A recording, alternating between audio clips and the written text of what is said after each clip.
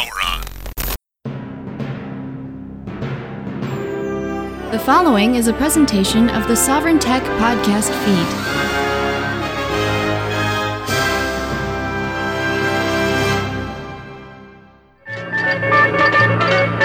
And now for another fast-breaking news story, we go to our roving reporter, The podcast, Sovereign Tech. Its host, Dr. Brian Sovereign.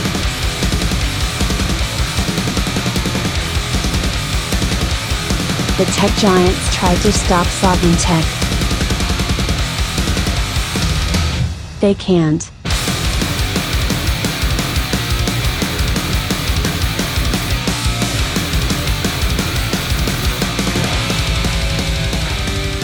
The man of tomorrow is here, the Golden Stallion, Savzu, the rated R radio star, ready to bring on a little Sovereign Technica supplemental. Wait a minute, did I say Sovereign Technica? What was that? I should not have said that. Whoa. But you just heard the voice of Ellen Sovereign. Mrs. Sovereign is joining us for this fun little episode. We've got a bunch of stuff we're going to get into. Woo, absolutely. Let me make some room for you on the desk here. You got, are you kidding me? That computer's so tiny. You don't need any room on the desk. I have recently inherited Brian's CPD, GPD, right. micro PC. Yeah, now, it's funny, actually. I think in the Telegram group for Sovereign Tech, somebody asked, you talked about a PC months ago, this little PC. What is it? And that's it, the GPD micro PC. What's the size of the screen on this? Is it 6 inches, 5 inches? No, I think it's 6. I got a ruler. I can measure it. Yeah, no, I'm pretty sure it's 6. Measured by the hypotenuse, right? Say, yeah. 6 and it's the screen itself is 6, but the case around it is half an inch bigger than that. Yeah. I was gonna say I have something I could measure with, but I don't. But it's bigger thick than case. That. It's really tough. Yes. This little computer, I got a case for it. I don't think it really needs it. No, I never bought a case for it. I mean, the only thing is, this isn't waterproof. The case is. Right. But, yeah, this thing, you could run over it with a truck and it would be fine. I think so. When GPD advertises it, they take a hammer to it, like an actual hammer. I will put it out there, if people are interested in getting these, they come out with newer models, so pay attention to the processor. Pay attention to, there might be an entirely different model that might be of more interest, because they have ones that come with 9-inch screens, have a little bit of a bigger keyboard, but you actually wanted the nice little I love BlackBerry that it's keyboard. So tiny. Yeah. So you say Brian thinks that it's easier to hold this like one of those old slider phones, where you actually type with your thumbs and you hold it with both hands. Yeah, like a sidekick. Yep. Yeah, which you can do, and I think it's very easy to do that. I also like sitting down at a table with it and typing, because my hands are really small, and on a big normal size keyboard, right, which is big to me, right. I make a lot of mistakes, and on this thing, it's just so much more compact. Precise. Yeah, yeah. Yeah, the one thing I'll say, over any new models that GPD may have come out with, this is the only one that has a serial port, that has a COM port on the back. So many ports. Oh, there's tons of ports in this thing. I love that machine so much. I'm glad you're enjoying the hell out of it. You take it with you everywhere. And part of the reason, you got this was, we had to go through a bit of an equipment upgrade because, and we're going to talk about this later on in the episode, we've got an adventure we're going on. We are going to engage our, explorer sides of ourselves. We're going to test our survival abilities. Yes, yeah. We've got at least a year-long adventure coming up very soon, where we are going to be doing some van lifing, as it were. But we'll be talking about that a little more later. We did have an adventure opening this baby up, though. We did have an adventure this past weekend. Oh, what an adventure that was. It was a Sonic adventure, not the video game, though. That's a great fucking video game. And actually, we might have seen Sonic Adventure graphics from that appear on the screen where we were at. We went down to Massachusetts, which that's certainly endangering oneself. Oh, God. I hate driving in Massachusetts. it's such a shitty state. Yeah, like, we almost overall. get into an accident almost every time. Not our fault, but because people are... Mass holes are a real thing. Yeah, it's a term well deserved. I mean, it's fucking insane. You know, at the same time, it's a place with a ton of history. Some of it very good history. Oh, some of it really terrible, too. Some of it really terrible. Salem. Need we say more? No, right? Magical place, but damn, one with a bloody history. Terrible. I guess you could say the whole U.S. has that kind of history, though. Yeah. Well, that's true. But like, certainly, Salem has some special history. Yes. Shall we say? We were there recently too, hanging out with some friends. That was awesome. It was a good time, except we went on Halloween, which was a bad time. Well, it was a good time because that town is just, proverbially so on many, fire. Yeah, during characters, everybody's dressed up. Yeah. Like the witches are out in full spirits, but also it's a place that people flock to. It's like Mecca for everybody that loves witchery, witches, spirituality. Yeah, absolutely. For the occult and the esoteric, it is certainly a mecca for that, and which is great. Like, I'm glad places like that exist. It's just hard to drive through. Yeah, and we had to get to a bodybuilding show, and it was pouring rain. Oh, that was insane. Boy, the stories we could tell. The drainage on streets down there is not good at all. Your car, your little Mazda 3 almost got drenched, or almost got covered because the roads were so flooded. The road was so flooded. Right. I looked at this giant puddle, which was almost a lake, and I was like, I don't know if we're going to make it, but I'm just going to hold down the gas until we get through, because if I let go, the engine's going to get flooded. Just gun it. Yeah. We drove through this giant puddle. A wave of water literally went over the entire car. Yeah. That's how deep it was. Yeah. I wasn't worried, though, because... We made it. Yeah, I mean, earlier that night, I was hanging out with, four-time Mr. Olympia, Jay Cutler. There's some other big boys there, and I would have just, if the car stalled, it would say, Jay, come on over here, man. Just push it Push through. the car. Let's get out and through push the that car. nasty Massachusetts street water. Yeah. We'd all get... it looked fantastic. There's heroin needles floating around in there. But it would have made for a great photo shoot. I mean, Jay's back, and Yep.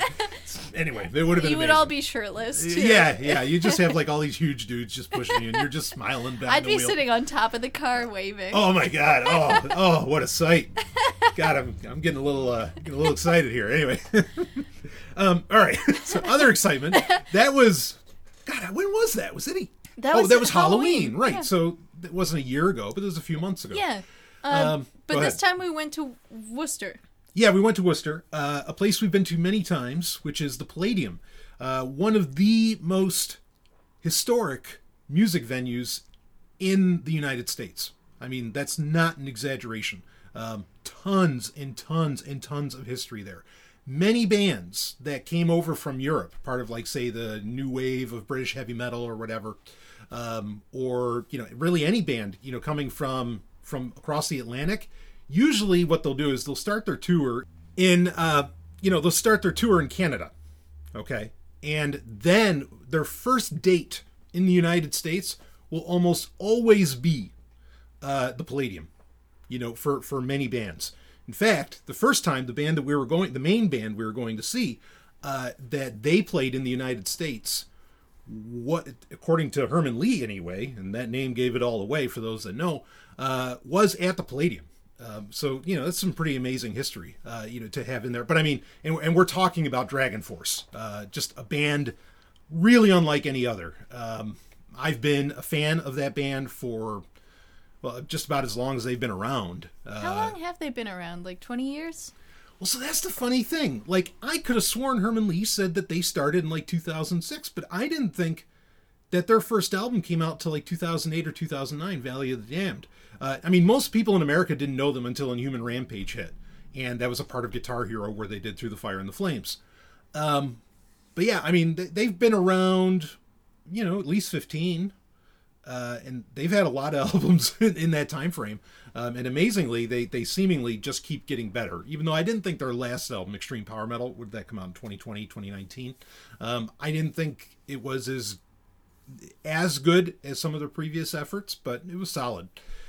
Anyway, so that was the main band we were going to see. And because, who doesn't, when you hear a Dragon Force album, how can you not want to like experience like, okay, I got to see these people play live. I gotta have my face melted in real time. Yeah, exactly. Because that's what happens when you listen to the albums. It's insane. And really, I mean, like, there's great bands that have come since they started. Like Battle Beasts didn't get to play. They were supposed to play there too. We've already seen them at the Palladium, actually. But like, you think Beast in Black, they're Heat. There's a slew of bands that are phenomenal, that have come out. But I still think that Dragon Force is like the apex of metal. Like, this is as far as you can go, and with power metal, yes. Yeah. Because I think that's power metal's whole gig, is like, they're just trying to be as fast and intense as they possibly can. Well, kind of. I mean, sometimes power metal's more like Rhapsody of Fire, where it's very melodic, but like, you gotta be talking about dragons and all that crap, which certainly Dragon Force does. It's in the fucking name. But yeah, I mean, you're kind of right. Like, because I don't necessarily think it's speed metal. They are speed metal. Like, you could classify them there, but power metal doesn't always have to be that. I don't know. What do you think? Yeah, so some of the bands that were opening for Dragon Force, I don't know that I would have thought of them as power metal, but maybe they fit into that category. I'm not really sure. There's so many different kinds of metal. It's hard to distinguish and to delineate. Yeah, and people like toss these terms around kind of willy-nilly as well. Because there's like some progressive elements in some of these bands, but there's also some speed metal and power metal. Yeah, like, I still don't understand really what metalcore is. I don't understand what djent or dent or however they want to pronounce that is. Like, these are different types of metal that I'm kind of, I don't get it, I mean, but I know I listen to bands that get classified under that, but I wouldn't call them that, Yeah, sure. Like, I think Amaranth gets called metalcore. Why? Like, that's just some hard rock, that's some great metal right there. But that's the same thing with me too, is like, I also don't know I know the difference, but I also don't agree that there's a difference between hard rock and metal, but whatever. So the bands, speaking of which, the bands that were playing, and this is a pretty loaded set. It was amazing. I don't think we've ever seen so many artists in one night. Yeah. From a single venue. Yeah, it was 4 bands. Show started at 7, went till about midnight, or 11:30 or so, something like that. But we had 7 Spires, which they have a couple albums deep. They're known, but they're from the area. They're like from Boston. Yeah, they're kind of a local band. Yeah. So 7 Spires, they get into a little bit of screamo.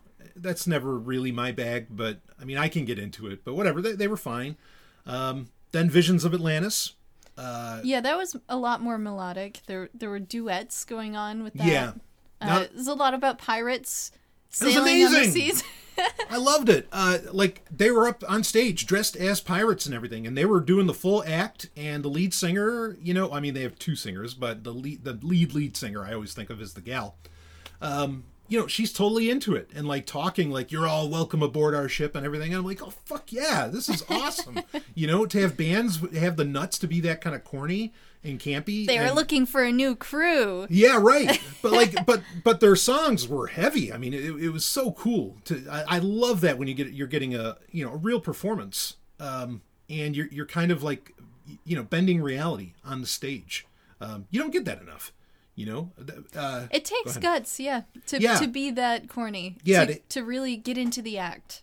Right. I mean, the few bands like Manowar, of course, would do that, and there's some others that are willing to do that. But even some of the longtime acts will stop after a while, or they get said, "Oh, you went too far," like Styx or something, which I don't agree with. But whatever. Like, I thought it was awesome. I thought Visions of Atlantis was great. They definitely get classified as power metal. Firewind, which was the next band. Yeah, they were awesome. They were phenomenal. Yeah. I mean, of course, Gus G, one of the greatest guitarists of all time, certainly one of the kind of young gods as far as guitars go. He's in Ozzy's band as well, but Firewind is really where he started. They've been in this act for 20 years. Were they amazing. But them I consider more of a hard rock act. Like, they're not, I wouldn't call them really power metal. Like, I don't even know that they're, well, I don't know. Anyway, that's to your point. Like, yeah, that's who the fuck knows what this shit is? Go ahead. That was the first time that I had ever heard Firewind. But I think, no, we listened to an album the day before we went. Yep. But I think I agree with you that they were more of like melodic rock or power metal, or then power metal. Yeah. But they were phenomenal, and like their cover of Maniac That from was Flashdance. fun. Oh, that was my so gosh. great. And the guy's just like jumping up and down and everything. Yeah, Oh. we're doing the little dance, their arms up and down. Yeah, that was intense. They've got great music. Even their latest album was, and I'm amazed how much they played off of that. Was great. Like opens right up heavy. Yeah, Very good. But then Dragon Force came on. Woo! And we can talk more about this, but you know we're open the show up, having fun, getting a review in here. Dragon Force comes out. I mean, and their setup took a while. Like it was amazing. These bands really. I mean, we've been there at the Palladium specifically, where it's taken 40 minutes to get the next band ready. Yeah. You know, and not just the main band, but all the bands. You know, where there's like these big pockets of time. That was not the case. I thought the bands were like rapid firing coming out, and they were only doing, you know, maybe 40-minute to hour sets each. But you know, Dragon Force took a little bit longer to get set up because boy, do they have a stage show. I mean, it is, and I shared some video. If you're a Sovereign Tech patron, you got to go to patreon.com/sovereigntech. I shared some video and photos from the event, you know, and you can see like the Dragon Force stage show. Holy fuck. I mean, it's crazy. But I mean, I started screaming the instant they brought out an arcade cabinet of Gradius. Yeah, they had two. Yeah. And they're big. Like, they're oversized, but they have screens in them that They actually were work. so big that people were standing on top of them while they were performing. Right. The guitarists could get on top. You know, it's so cool. Yeah, I mean, they're, you know, but they only went, I want to say they went an hour. Do you think they went any more than that? No, I don't think so. You do have a set list from what they played. That's true. I have the set list. Yeah, well, it's right over there. A guy like gave it to me. It was hilarious. But he thought you were his buddy. He's like, "Oh well, so this isn't awkward. Take this." Yeah, well, he might have, because remember when we were going into the Palladium, when we were first going in at 7, I said there was a guy who had a backwards black hat on, which is what I had on, and he was wearing the same exact Hammerfall hoodie that I was. Yep. That, you know, on the back that says, you know, "Rain in Hell," and which I'm all about.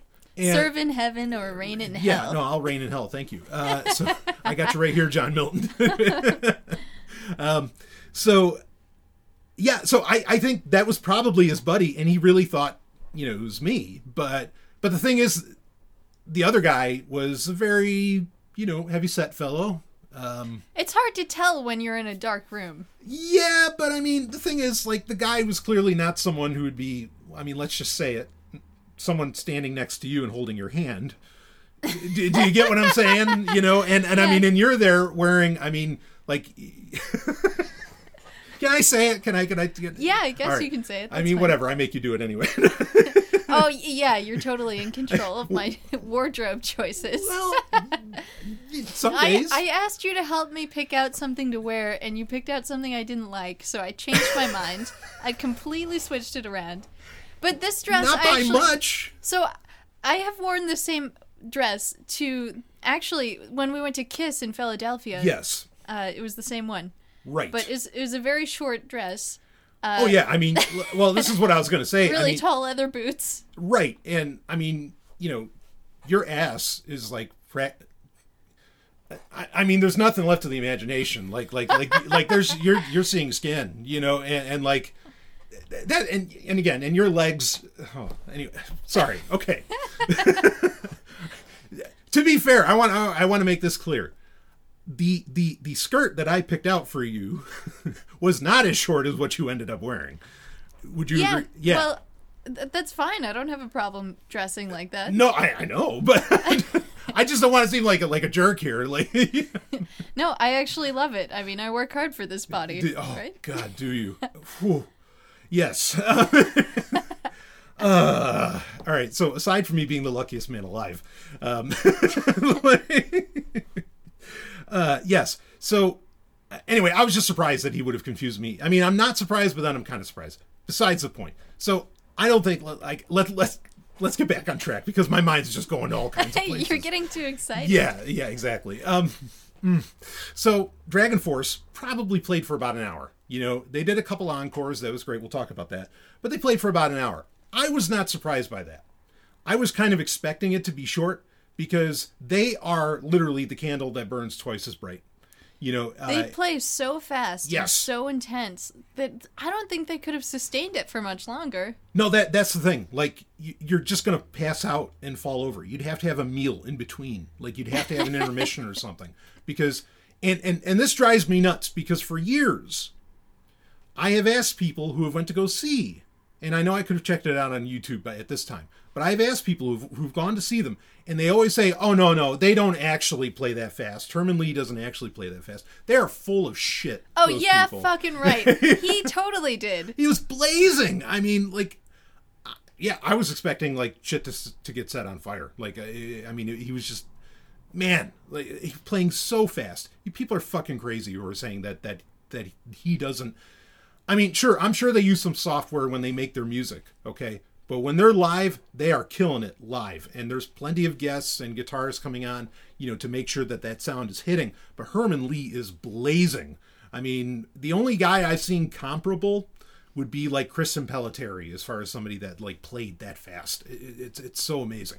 It almost makes me wonder if people who say that they don't play well live just went to venues that had poor sound systems, because there's so much arpeggiation going on that if you don't have, like, really precise instruments to amplify that noise, then you're not going to catch all the notes. Right. Yeah, I could believe that. I mean, again, the Palladium legendary stage. So, you know, the sound there is phenomenal. I mean, and we were, like, what, I don't know, 3-4 rows. I mean, like, not that there's, like, rows at the ground of the Palladium. We were so close to the stage. Super close, yeah. So I mean, the lead singer had a gun. It was like, I think it was carbon monoxide. Yeah, it's just blasting out smoke, high-pressure smoke. Basically a smoke machine, but it looked like a gun. Right. We could feel that. He was spraying the crowd with it. Yeah, and they were, like, blasting it out from the front of the stage, too. Like, just on, like, these, you know, whatever, not the gun, but, like, actually, like, points that they set up where the smoke could blast out. And it was I mean, the light show, everything about it, like, all the graphics that they're showing off, coming off these arcade machines and everything. Oh yeah, and the insane. drum set had a giant dragon with these light up eyes. Yeah, the glowing red eyes. Yeah. Awesome. I mean, this is how a metal show should be, you know, like, it was really, really impressive. But I am not, and I have no complaints, because, you know, like, and tell me if you disagree. Like, there's so many times where I want to say that Dragon Force is the greatest metal band of all time. Why? Because, again, they've hit that apex. Like, I think this is as extreme as you can get metal to go. But I can't say that because I can't listen to them all the time. Just because, I can't. Who can take that amount of stimulation? Right. It's just going to drive you crazy. Exactly. And they also don't have a ton of variety. Even though they tried to bring in some variety with their latest album. So I can never really call them that, but at the same time, if I'm not going to call them my favorite band, I think they're the apex of metal. I mean, how do you feel about that? No, I agree. It's such an intense experience when you listen to an album that it does kind of tire you out. Yeah. But the whole time you're listening to it, you're supercharged. Yeah, it's the greatest time. Yeah. And I think what you're saying about it being the apex of metal, it's hard for me to imagine anyone going faster, more intense, or being better, because they are so great at songwriting and even just performing the music itself. Yeah, incredible, you know, stage performance. But that's the thing. I don't think I'd want them to go for 2 hours, because, like, I'd just be burned out. You'd have to give me, like, when the show stops, you'd have to give me a fucking sleeping bag, and I'd just lay down in the Palladium because I'd just be, you know, done. Yeah, or you just have to keep taking cocaine. I mean, one or the other. That's not a bad option. Yeah. All right. Well, we'll talk about that.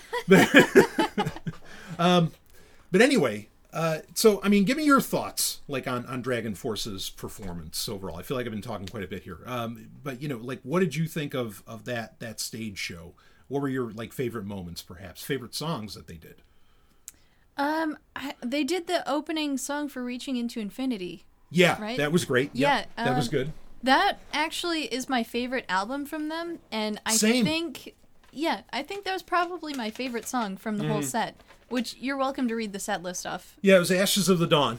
So, yeah, I'm actually reading from, this is like, I imagined I imagine that the band touched this. Yeah, because it's actually got cues on there, Right. like when the streamers come out, when the confetti drops Right. in, Yeah, or the carbon dioxide yeah, gun. the CO2, yeah, sparks. I mean, they've got the whole thing here. I'm going to get this framed. Seriously. Get it fingerprinted. Yeah, so they did Highway to Oblivion. You know, they opened right up with that. Fury of the Storm. That's a good choice Yeah, from their second awesome.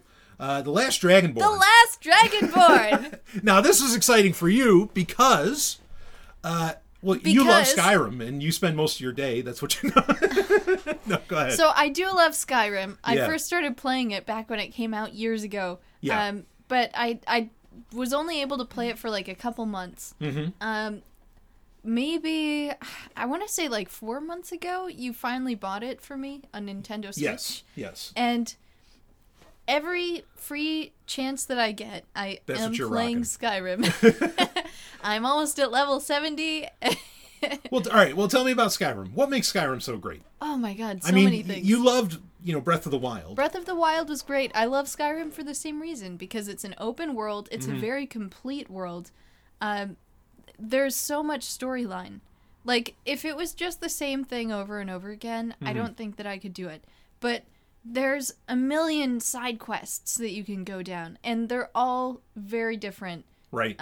All the locations are unique. All the characters have something unique to offer.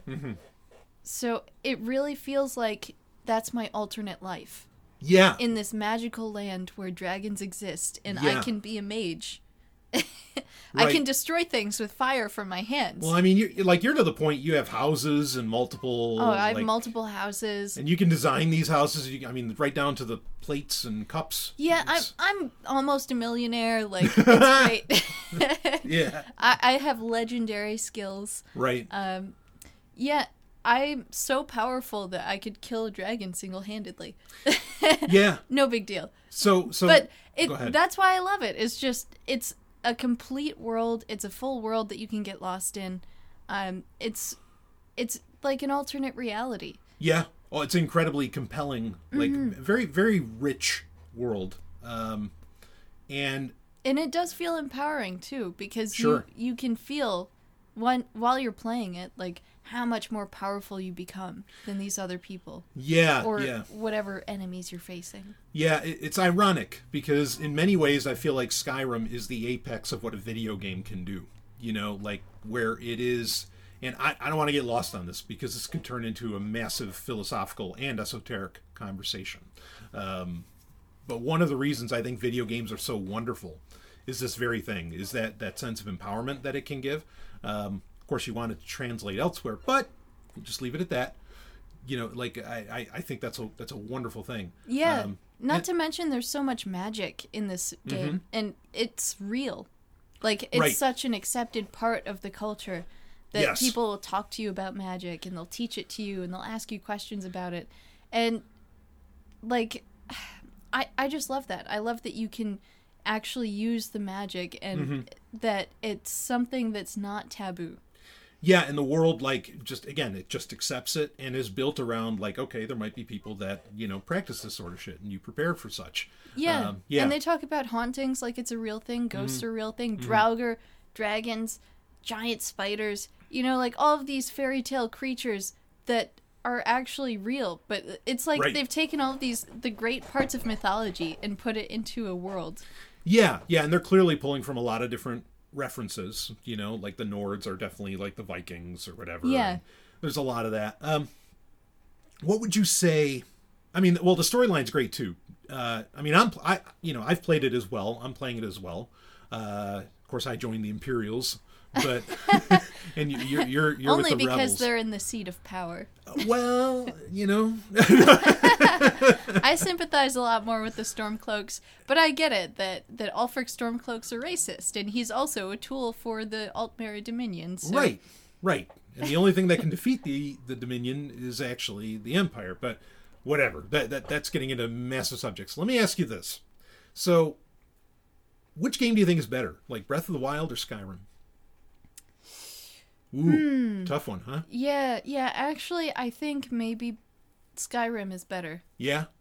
I love Breath of the Wild. It's got a lot of similarities, Yeah. And sometimes while I'm playing Skyrim, I even push the buttons as if I were going to pull out the glider from Breath From of the Breath of the Wild. Wild, yeah. I wish you could do that, but you Yeah. can't. Yeah. But yeah, I think Skyrim just has more variety to it. Yeah, so there's things like when you're running around in the wild in Breath of the Wild, any monsters you come across, you have to fight them. Basically, Right. if you get close enough, that's your only option. Right. In Skyrim, you have the option to like shout and calm the beast down, or you can you can't fast travel while enemies are nearby, but you've got more options. To get away. You don't have to, like, You don't engage. always have to fight. Yeah. Yeah. That is cool. I mean, I would say, like, I agree with you. There's a lot more variety. Like, you get more variety of, like, character choices and all these different things. What your main character right now? What race? I'm an elf. I'm a wood elf. Just a wood elf. Okay, Yeah. wood elf. Got it. Yeah. Mine's an Argonian. You know, those lizard Jews. But, anyway, so... I would love to be a Khajiit, but yeah, I they're don't so wanna cute. Yeah, they are so cute. The thing is, you know, where Breath of the Wild puts it over the top for me is I don't feel like you ever stress playing Breath of the Wild. Like, you're engaged in a massive story, in an incredible history, and all this amazing stuff going on. But It's very calm. it's such a calm peaceful. game. Yeah, it's a peaceful game. And also, Breath of the Wild, partly due to its limited nature, or more limited nature compared to Skyrim, I feel like you don't experience, like, in Skyrim, I feel like I hear a lot of things over and over again. And that gets annoying after a while. Like, even when, like, the person following you and you want to trade with them, they'll say the same thing every time. Like, oh, I carry your burdens, or let's trade then, or, you know, something like that. As to where, with Breath of the Wild, like, you never really get that repeated thing. Yeah, well, that's just my problem because I'm kind of a kleptomaniac when I play. I steal everything. And then I carry too much and I have to ask my follower to be my pack mule. Yeah, I love it. You're so fucking evil. It's so hot. I play all sides. Yeah. You're such an egoist. Like, I don't worship the Daedra, but I'll serve them. Yeah, right. It's like, okay, well, only until I can kill you. Give me your powerful staff. Yeah, absolutely. Yeah, all right. No, fair enough. I mean, an amazing game. Certainly a game you can get lost in, you know. But it was awesome to bring it full circle. It was awesome for, you know, for Dragon Force to do the whole song, Last of the Dragonborn. Yes. You know, from their latest album that is all about that. That's literally about Skyrim, and even on you know, on stage they were showing it off and everything. Yeah, you know, funny thing, like, that Dragon Force was one of the first things you and I connected on. It really was. Yeah, because you came over to my old place in New Hampshire, and I have my Dragon Force scarf, which I've had for 10, 12 years, you know, forever.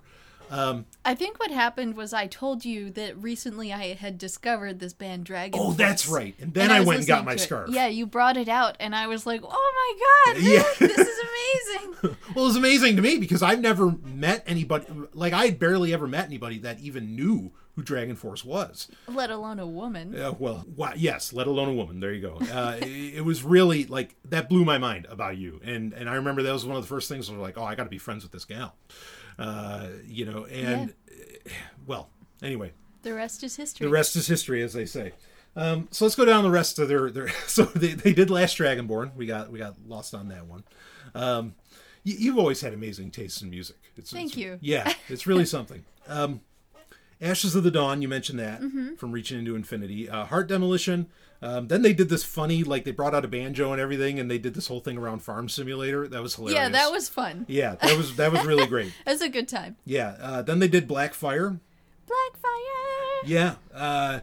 And they did Cry Thunder. Remembrance Day. Then they did Valley of the Damned. I was amazed they did 2 songs from their first album, because, again, most people didn't know Dragon Force until their third album. Yeah, yeah. So for them to go back like that, I thought that was great. In the U.S., I mean, in Europe, everybody knew who the fuck they were. But Right. Well, Europe's a totally different world. Yes. For metal. Yes. Yeah, it's a proper one. Like, they have actual taste, unlike fucking Americans. So, anyway, Yeah, so then they stopped. They went for their, like they were like, oh, good night, Worcester and everything. And but you knew they were going to do a couple encores. Now that's just like a thing. Like every band does it, whether people chant or not. But I was amazed, and I think they were as well. Everybody was chanting. They were chanting, Dragon Force, Dragon Force. I mean, and it was fucking loud. People stomping their feet. Like this was one of the biggest calls I'd ever heard in my concert going history for a band to get their asses back out on the stage. I know, I was yelling as loud as I could. Oh, you were, I'm yeah. amazed that I didn't lose my voice. I know. It was loud. It was awesome. And I know the band, like even they said it, they couldn't believe it, like just how crazy it was. They also said that they had to play Through the Fire and the Flames because they Or would they have get lynched. Yes, yeah, which is probably true. I knew Yep. they were going to do that. But they ended up actually doing 2 songs for the encore. And they did My Heart Will Go On, the Celine Dion cover, which is from Extreme Power Metal, their most recent album. And that was great. Like that was awesome. Mm-hmm. I was glad that they did that because everybody can sing along with that song because everybody knows that song. Yeah, we were all singing along. Yeah, absolutely. And then they did Through the Fire and the Flames, and of course everybody just goes nuts and whatever. People were passing out and everything. I was amazed. There was a fucking mosh pit in the Palladium. I don't think I've ever seen that. As many times as we've been to the Palladium, I don't think I've ever seen a mosh pit going on. But they had one. And we were pretty close to it. Yeah, Pretty I was close. kind of getting ready. Like I stood on the other side of you because if it was going to get bumping that way, Anyway, Well, you are a very good wall Thank for you. people to run into. Yes, I have been called that many times. Who ordered the wall? So anyway, so amazing performance, and again, I have no complaints about it being like their set being only an hour because I couldn't take 2 hours. Yeah, and there are so many bands, so much variety. What was your favorite band of the night? I mean, Well, obviously Dragon Force. right, outside of them. Well, it'd probably go in reverse order of the way that they played. Yeah. I think it'd be Dragon Force, then Firewind, then Visions of Atlantis, then Seven Spires. Yeah, I would, and I love Firewind, but because Gus G is just amazing. But I'd probably invert that middle. Like I thought Visions of Atlantis. I just love the guts that they had and like the performance. Not that the stage looked that. I mean, they did a good job with the stage and the video wall and everything, but like, just the whole act that they put on, I thought that's so rare. I really, really liked that. And the whole band was like consistent with it. It wasn't just the person up front. Like when we saw Battle Beast, like you have, what's her name? Nura, the lead singer. Like she'll be wearing like a Viking outfit and it's really cool and everything, but the rest of the band is just kind of dressed in, And so, but the whole band was in sync with the matter. Like I thought that was awesome. Yeah, well, the lead male singer for that band had an amazing Incredible voice. range. Yeah, Yeah. it was almost like the lead singer of Camelot. Yeah, That's yeah. what it reminded me of. Yeah, like Tommy there. Yeah, amazing. Agreed. Yeah, so I mean, what a night of metal. I mean, and get It that was many spectacular. bands. It was spectacular. You're totally right. Even the next day, I still felt good about it. I was like, I wish we were still at the concert. That was so You said fun. that. Oh, you were glowing. Oh, it was awesome.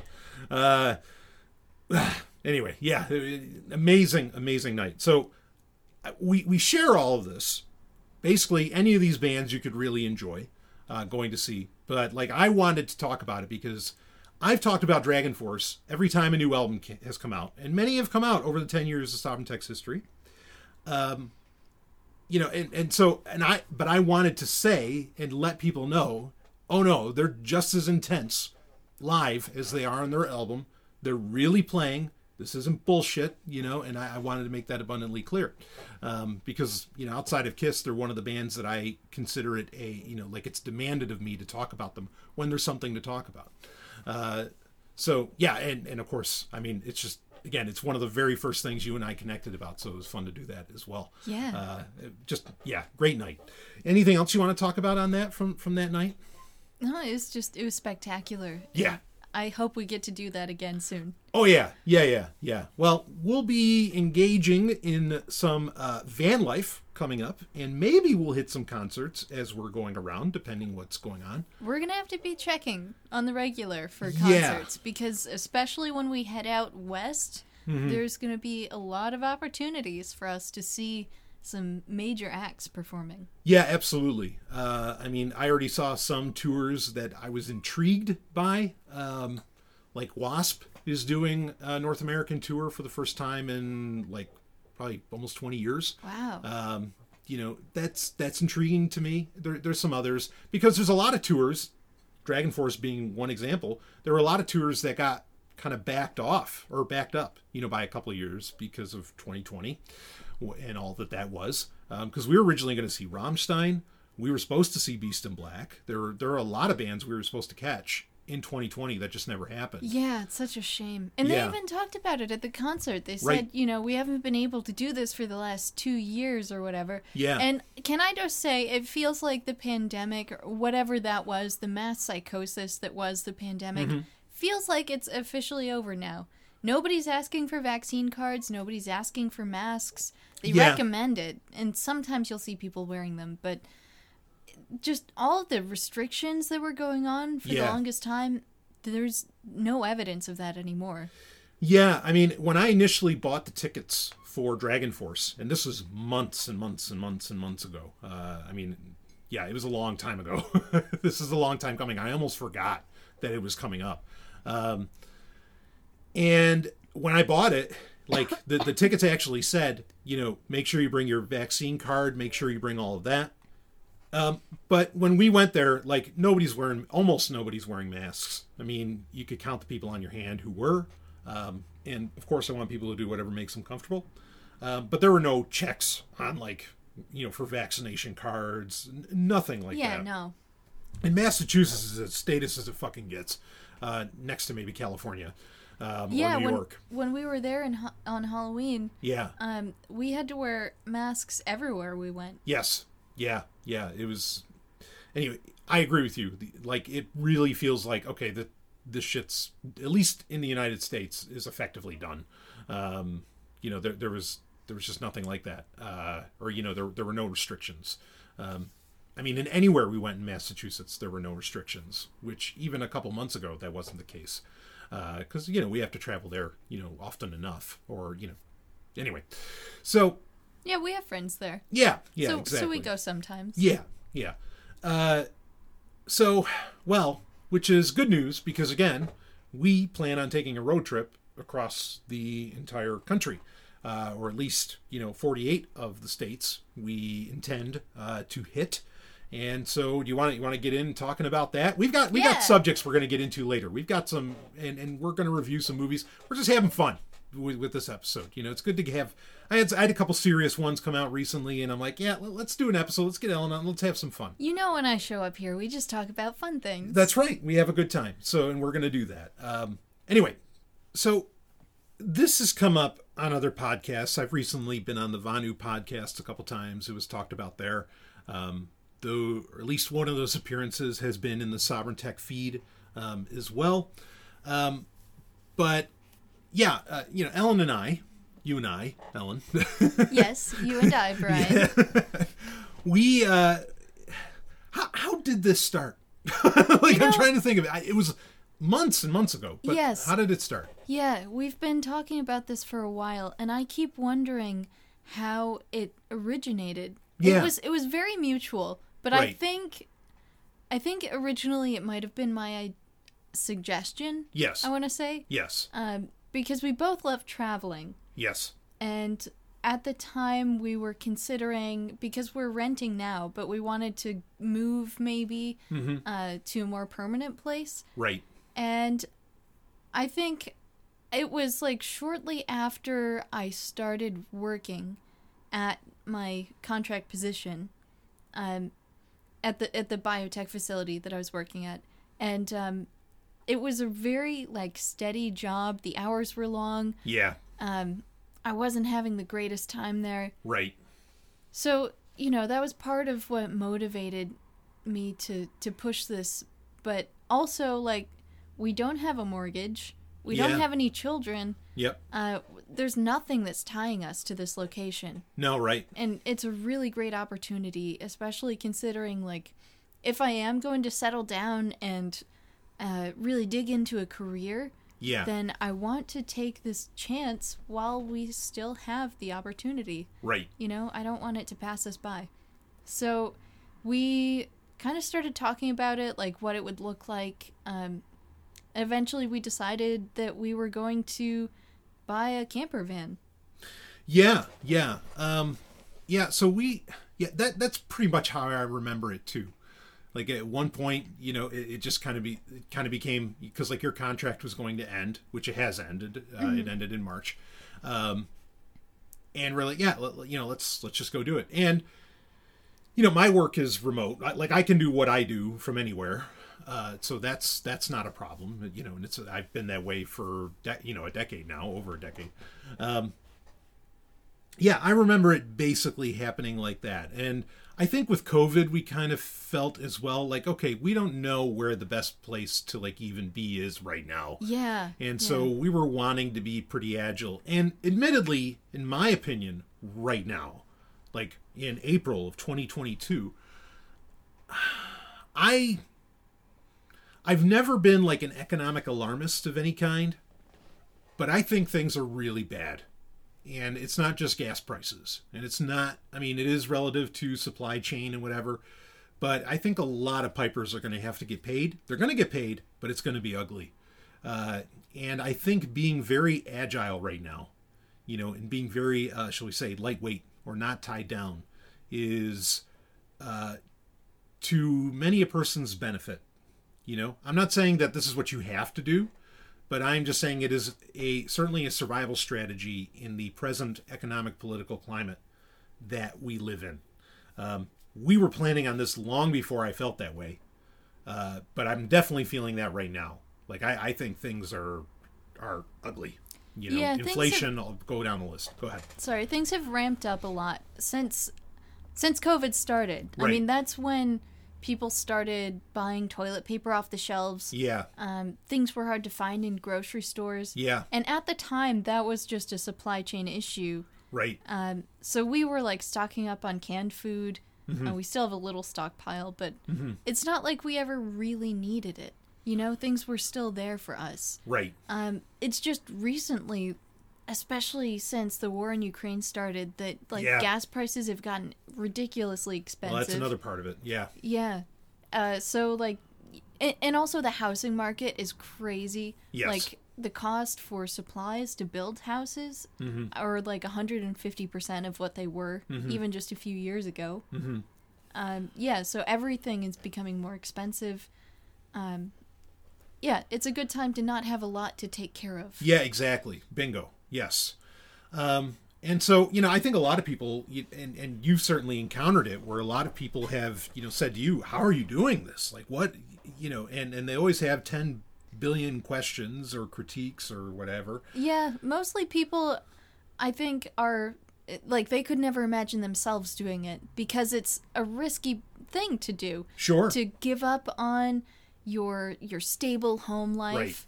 And to take to the road, and like you only have yourself and your skills and your wits to rely on. And I feel confident in my ability, and I know you do too. Sure. But partially that's because we've both had to do this before independently. Yes. And you and I both have survived some really sketchy situations. Well, that's exactly what I was going to say. We're survivors, straight up. Yeah. You know. Yeah. Yeah. And I don't think most people have had that experience, so they Right. don't even imagine that they could do something like this. Yeah, yeah. I think another part of it, you know, is that for a lot of people, because you've got yourself, but then you have your partner, and I think most people are either consciously or unconsciously terrified Oh, of yeah. spending that much time with their partner. But that's not a problem with van life. That's a problem with your relationship. Definitely. Well, if there's one thing that the lockdowns taught people is that their relationships are not as good as they thought they were. Oh, yes. Because there's so many people that are saying like, oh, I can't spend that much time with my spouse Yep. or my family. Yep. But you and I, like, we're just so similar. Yes. We get along so easy. We just flow together. We do. We really do. There's no need for us to ever spend time apart. Yeah. And it's not like I need you there with me all the time. Right. We're not attached at the hip, you know, like we still do our separate things, but Yep. but we just love each other. Yeah. Yeah, I mean, and the other part that I think a lot of people forget, like, we've been together, for 3 years. Over 3 years now, isn't it?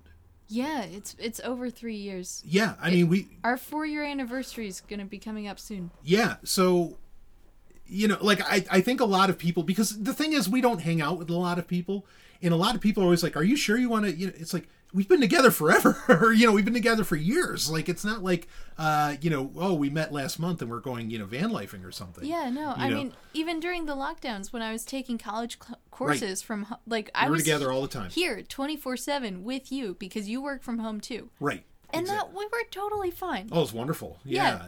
I mean, and it's great having you home all the time again. Like, I love it. Yeah, I love it too. Yeah. And so, I get it, and we are, just to get into more of like what our plan is. So we are starting this in early May is the plan. I mean, you always got to be nimble on these things, but yep, we're trying to get all of the final pieces in place right now. Right, and we've decided to go with we're not doing an RV, we're doing a van, like a van that is being professionally converted, and like adapted and everything. Yeah, I would have loved to have done the conversion ourselves, but it would have been twice as expensive and taken twice as long. Exactly. So we just went with a company that does prefabricated.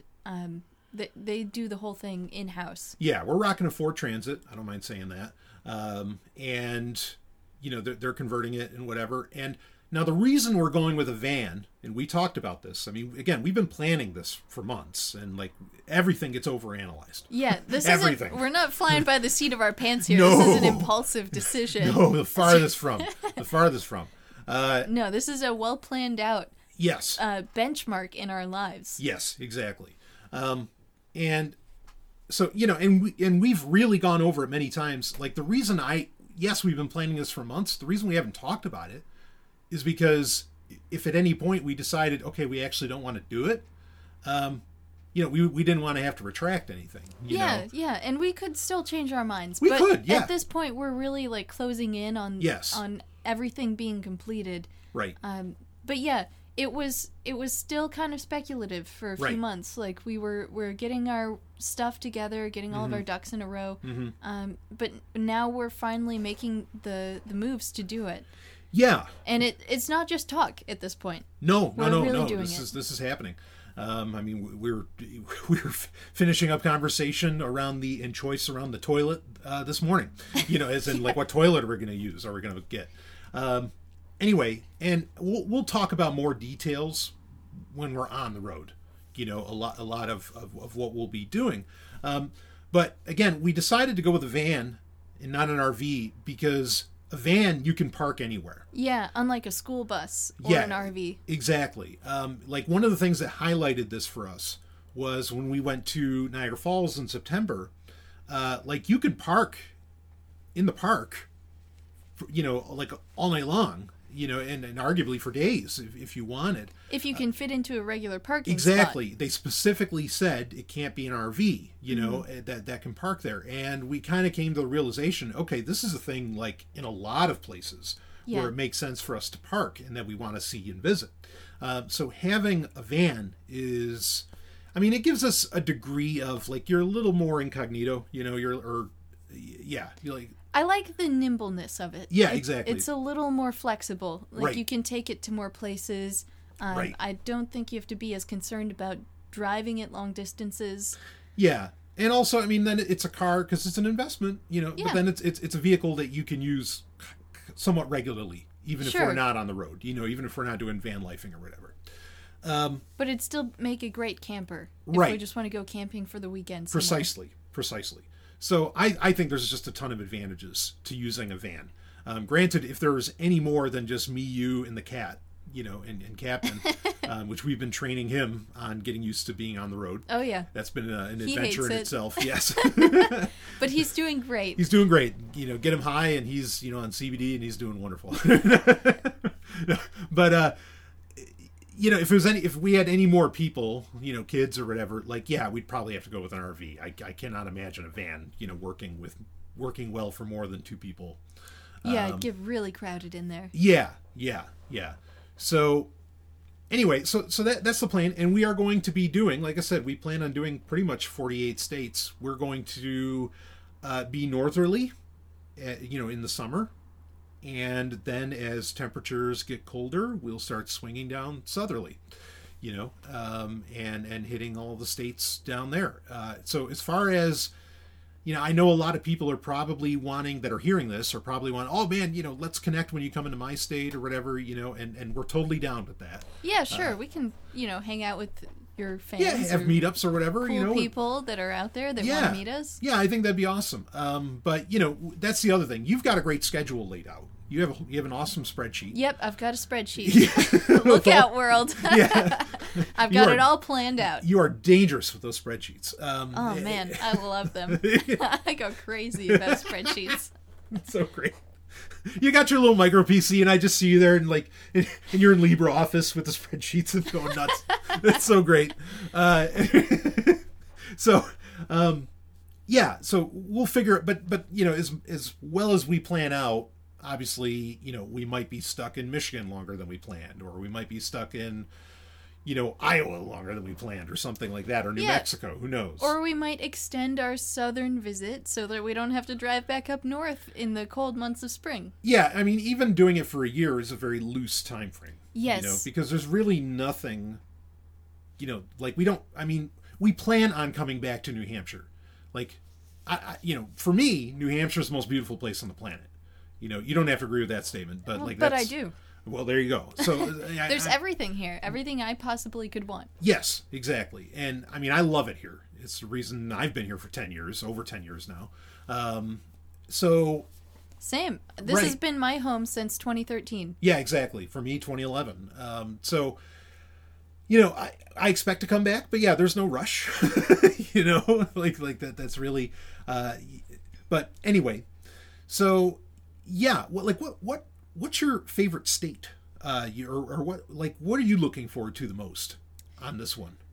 For me, it's New Mexico. It's tough. I mean, there's so many natural phenomena that I want to see, the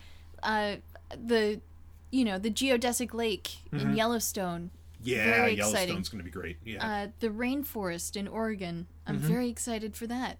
Yep. Yeah, there's so much the Southwest that I want to see. I'm excited to see. I know this is probably going to sound crazy to you, but there's lots of California that I want to see. Right. There's the desert. I've never been there. The Great Salt Plains. The crazy rock formations like the Buttes. Sure. What is it? Utah, I think. Yeah. So there's a lot, even around the Grand Canyon. Yeah. There's so many state parks in that area. Yeah. I think that's what I'm looking forward to the most. Yeah. Yeah, I mean, and we're going to be recording, we'll record episodes from all these locations. Again, I have my whole setup, it's all very pocketable. So actually, if anything, there's going to be a ton more content, because a lot of what makes up the day-to-day life, in a modern 21st century home, we're not going to be dealing with. Yeah, no, actually, living in this house that we live in now, a lot of my time is spent house maintenance. Yeah, cleaning and cooking and just taking care of, because we have so much stuff. Right. There's so much space here. Yeah. And homemaking could really be a full-time job for me, but it's not going to be that. I'm going to be writing the newsletter. Exactly. Bingo. Yes, that is going to be another exciting thing that's coming, and we will certainly, be keeping everybody posted on that. In fact, it's only waiting on me. I've got to finish up my sections, but this is, so I guess we could talk a little bit about it, about the newsletter. So it is the Sovereign Technica newsletter. We are using Substack as the backbone of it. There will be so correct me if I'm wrong, there's this free version and a pay-for version. Yes, yeah, there'll be multiple payment tiers, so you can choose how much you want to pay monthly, but I highly recommend that because there's going to be a lot more awesome content for people who are paying as opposed to the free users. You'll still get great stories as a free user, but as a paid subscriber, you'll have access to so much more. You'll even be able to contribute do the newsletter if you want Yes, to. we definitely want that. That's something I've always wanted, because I know the Sovereign Tech listeners are just so fucking brilliant, because I've met you people and talked with many of you, and oh man, it just excites me so much. You know, the you know, having that people can get their voices heard in that way. I think is wonderful. It's one of my favorite things about the live Q&As that we do on Patreon.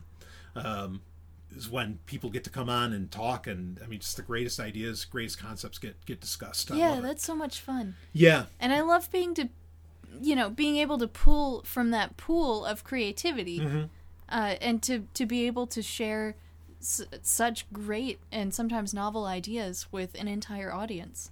Yeah, I mean, and we're going to be covering a ton of stuff. You know, science, history. I mean, I've seen it. You've got this thing loaded. You know, I did a newsletter years ago, or like in 2018, I think was the last time I had done it, or maybe, yeah, something like that. But this is so much more, and I'm so excited. Yeah, And, I might have gone overboard, but I think it's going to be really worthwhile, and I think it's going to hopefully encourage people to want to donate, because we're putting in so much work. yes. And I'm doing a lot of the writing. You're going to be doing a couple sections here and there. Yeah. But yeah, mostly it's going to be that's my main gig. Yeah. While we're on the road. Right. This is what you're doing. Yeah. And so, you know, this is going live before we are on the road. Hopefully. Yeah. Well, again, it's waiting on me. So, I'm going to be doing short fiction again, you know, and I know a lot of people love that. Oh, I'm so excited. I can't wait to see what you write.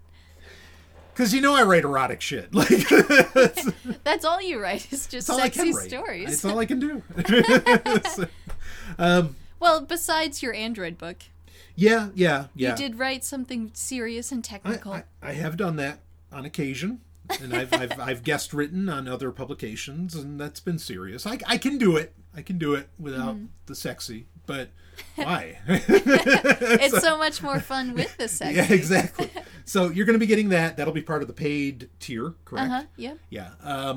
So yeah, this is really exciting, and again, a major part of it is you, scientist, you know, Ellen Sovereign, doing your own research. Yes. Like, and this is what's so key about it. This isn't just curation. Curation's a part of it, but you are going to be, you know, like bringing on original research, original theories.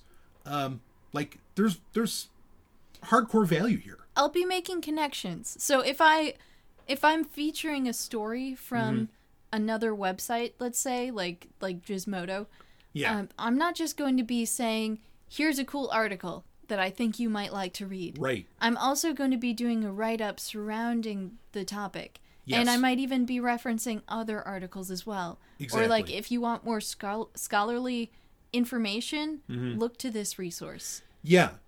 But you'll also be bringing in, like, again, your own theories. Like, what is this? What does this mean? How does this applied? How is this, you know, like, what is this going to do in the future, or etc. Like, yeah, this is very original stuff. Yes, there's some curation, but like, there's a lot of originality going into this. Because anyway, we'll just leave it at that.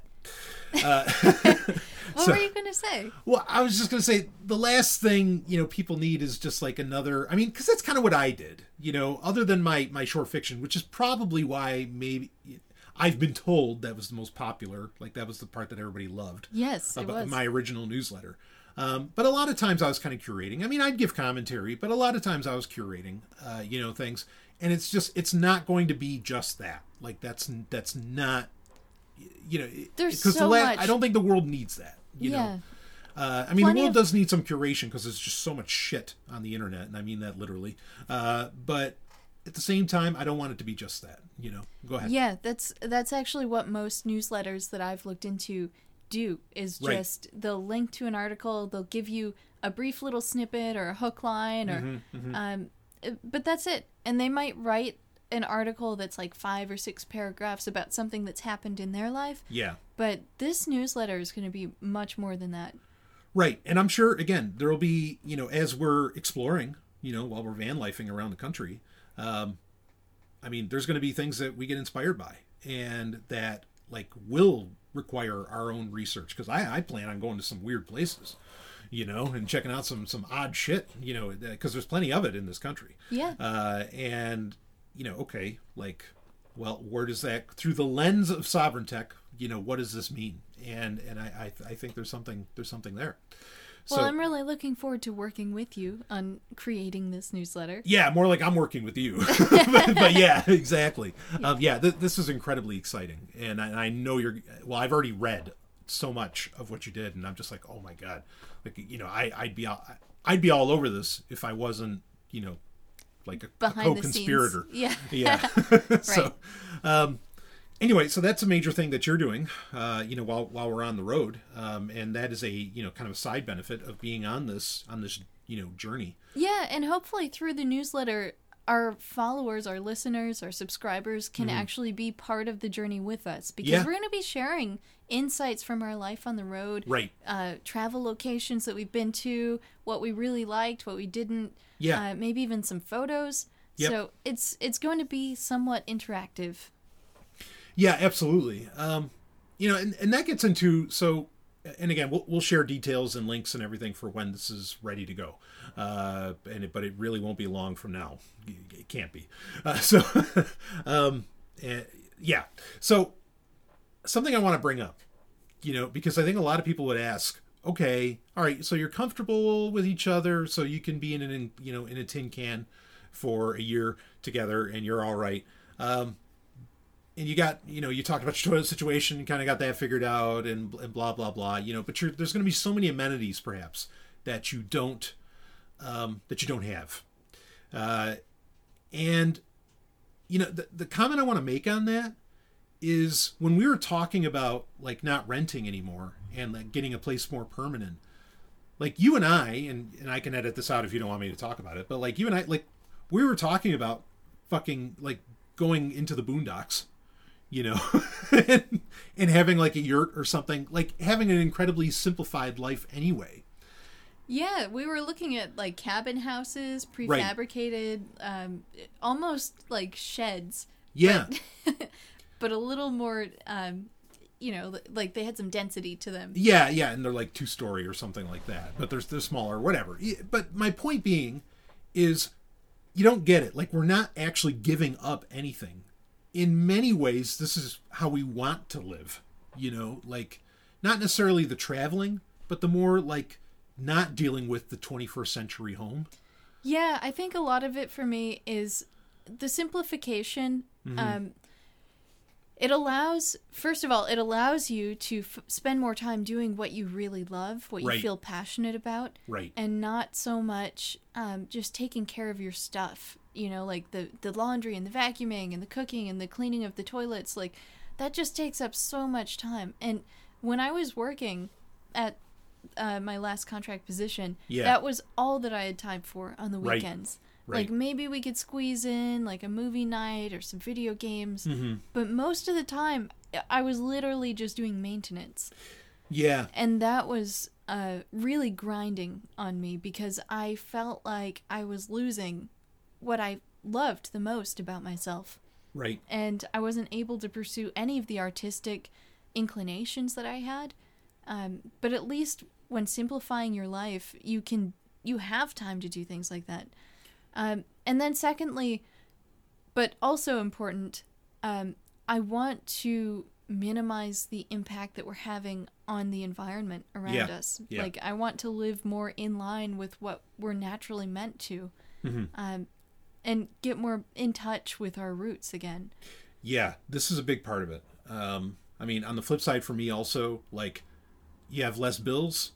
I don't have to work as many hours, because like my work schedule for the past, especially few years, has been nuts. And, so there's an advantage there, and this is what it ultimately comes down to. And you just hit it, and I'm glad you got to it, is it gives us the chance to think less materially and get in touch, more with ourselves, our inner world, because we're not so concerned about maintaining the outer world, You know what I mean? Yeah, we'll be more in touch with our empathosphere. Oh man, bringing up some Arthur C. Clarke's Mysterious Universe right there. I just heard this word earlier today, it's and great. I love it. I The think it's empathosphere. perfect. Yes. Yeah. We're gonna put a pin on that because we might not get to that here, but we're gonna talk. That's gonna be a conversation that's gonna come up. We've got some wild shit to talk about on Sovereign Tech in the near future. So if you're already a member of Patreon, there's insane conversations happening. Literally insane. Yeah, you came up to me the other day because you got done listening to the Wednesday Q&A, and you just said, "Okay, we're talking about that now." You're just like I know you've been so behind the scenes to Yes. me. You've been telling me for months that you want to start talking about some of your more crazy mystical ideas. Yes. And I know how significant it is to you to that aspect of life, the spirituality, the mysticism. And it's been part of your life basically since you were a child. Yes. And like that's part of the reason that you went for your Doctor of Divinity. Oof. We're going to talk about that. We're going to talk about that. Yeah, we'll talk about that. Yeah. I just know how significant it is to you, and I'm really proud of you for being brave enough to say these things and to not worry about losing your listeners. I'm also amazed because I just can't believe those words are coming out of your mouth. And that's someone saying them. it's not a bad thing, Yeah. I think what you're saying really speaks to me, at least. I don't know if it does to anyone else. I haven't lost a patron yet, and I can't believe that. Like, I'm blown away that hasn't happened. So I'm guessing it resonates with them. But go ahead. But I'm just so happy that you're finally following your heart and talking about something that is that central to who you are. Thank you. Like, I appreciate that. And I'm glad I'm particularly glad you said that because, well, I don't have to say it for one, because I don't even know how to say it. You said it better than I think I could. But like, yeah, I appreciate you sharing that. And that's the thing that more than any other, and I mean it, any other single human on the planet, like, I mean, there's someone else who afterwards I've shared some of these matters with, but like you've known some very deep things about me for years that you were the first person to ever know, and like so, yeah. So coming from you, thank you, and it's actually part of what made us connect even more was I would say these things to you. And you just ask more questions and just be like, tell me more. Like you're like I hungry didn't for judge you. No. I wasn't, right. skeptical. I just wanted to hear what you had to say. Right, exactly. So, yeah, but so far so good. Because, yeah, but that's the thing is I think these things are important now. Their time is now. Even if I've hinted at them for a decade. Even if, I could have talked about them previously or something like that, it doesn't really matter. The time for a lot of these things that I want to get into is right now. Provably, more so than ever. And, yeah, it's going to be exciting, and living this way that we are going to be living is, in my opinion, the only way that somebody could even begin to be able to express their truth on these matters. And have the freedom to explore and expand and discuss. What do you got? Yeah, I actually think that there's some historical precedents for that as well. Mm-hmm. Stories of like rabbis living in caves for 7 years and Yeah. then coming out and, being ready to preach to the world Right. about the truths that they discovered while they were there. Yeah, exactly. Well said. So it's going to be a journey for everybody. Anybody who wants to come along. And, if you find it's not the road you want to walk, that's okay. And there's always going to be plenty of entertaining stuff too. But yeah, so this is coming, and do you have anything else you want to bring up about van lifing? We can discuss more, as we're on it. But yeah, I think it's just going to be an ongoing conversation because we are new to van lifing. We've never done this before. right. Obviously, we love camping. We love spending time outside. Yeah, I mean, we've tested those waters. Yeah. And we've talked about it. We even did a whole episode from a fucking lean-to Yep. that we stayed in for like 2-3 days. I mean, It was totally dark. You could hear the campfire cracking Yeah. in the back. We were tucked in our sleeping bags. we've roughed it. We've slept under the stars. We've done the whole thing. multiple days in a row. Exactly. But even that, I don't think is going to compare to this year-long journey. Right. Like, we really are going to be out of our element. Right. Yeah. And well, we'll share what we learned because Yeah. we're gonna learn. Like, It's a process of discovery. yeah, as great as our planning may be, there's going to be things that we'll probably have been wrong about, or that we need to alter, or whatever. Yeah, but we're yeah. both relatively handy people. We can Yes. work on vehicles. Yes. Yeah, we've got survival skills. Yeah. We can figure it out. Like, I know how to forage for food in the Right. wild. You Right. know how to wield a knife. I mean, we're all set. Yeah. Yeah, and before anybody thinks we're going too crazy, I mean, we're still bringing our Nintendo Switches. Yeah. Don't worry, we're gonna have like a solar powered charging station. Yeah. I mean, there's some high tech aspects to this, no doubt, but it's very rugged high tech. The way tech should be. None of this fragile shit. We're gonna have internet. Yes, we'll have smartphones with us. Maybe someday we can get rid of those, but there's still those aspects to it. That are part of the 21st century life, as it were. But yeah, anyway, we can get into more of that as we experience it. And who knows? Maybe at some point we'll just be like, yeah, fuck that shit too. I mean, I've joked many times. Maybe at some point halfway through, we just finally say, you know what? And we pull the van over, and we just get out of the van. And we just walk off. I'm done with this now. Yeah, it's like, whatever. Who knows how it's going to work out. Yeah, we could get tired of it after the first couple months. And We just could. come back home. It's possible. That's entirely possible. But at least we always have. I mean, this is the thing. This is the other thing too. Because I've lived out of. I mean, when I first moved to New Hampshire, I lived out of a truck. I lived out of a Ford Expedition. And that's all I had. Yeah. And I'll admit it. Like, I loved it. I really, really loved it. And the thing is, like, okay, yes, you're dependent upon, the petrol economy, right? You're dependent upon petroleum. Yep, you're dependent on gasoline being there Right. when you need it. Exactly. But at the same time, like most houses are too, okay? Oh, definitely. Yeah. I mean, most people today couldn't survive without heating oil. And let's not forget where our electricity originates from. Exactly. Coal-powered plants. That all comes from essentially the petrol economy. Yeah. But but the thing is, like, when you have a car, to my mind, no matter what happens in your life, and especially when you own the car flat out, you always have a home. You always have somewhere where you can be. Cat's going around. He'll always have a home too.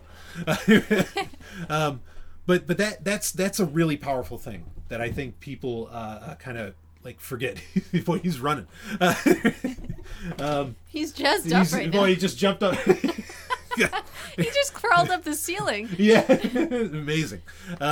Anyway, but this is a really important thing. Is like, and I don't think people realize that. Like, as long as I have a car, I have this just like this low level comfort. Yes. That I always have a roof over my head. Essentially, it might not be the most comfortable, but it's always there. So. And you can always run away with it. Right. If you Exactly. Need to. Exactly. So if in 2 months we want to come back, that's fine. We've got.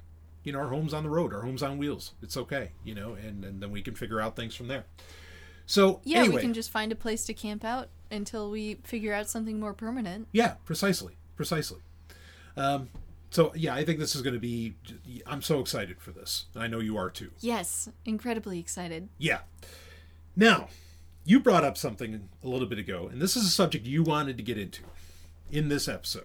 So we're not you're just pointing the finger now. Well, just saying, Yes. It was something you wanted to get into. I am not doing this to. I don't know. I'm not bringing this up for like my ego in any way. This is something you wanted to discuss.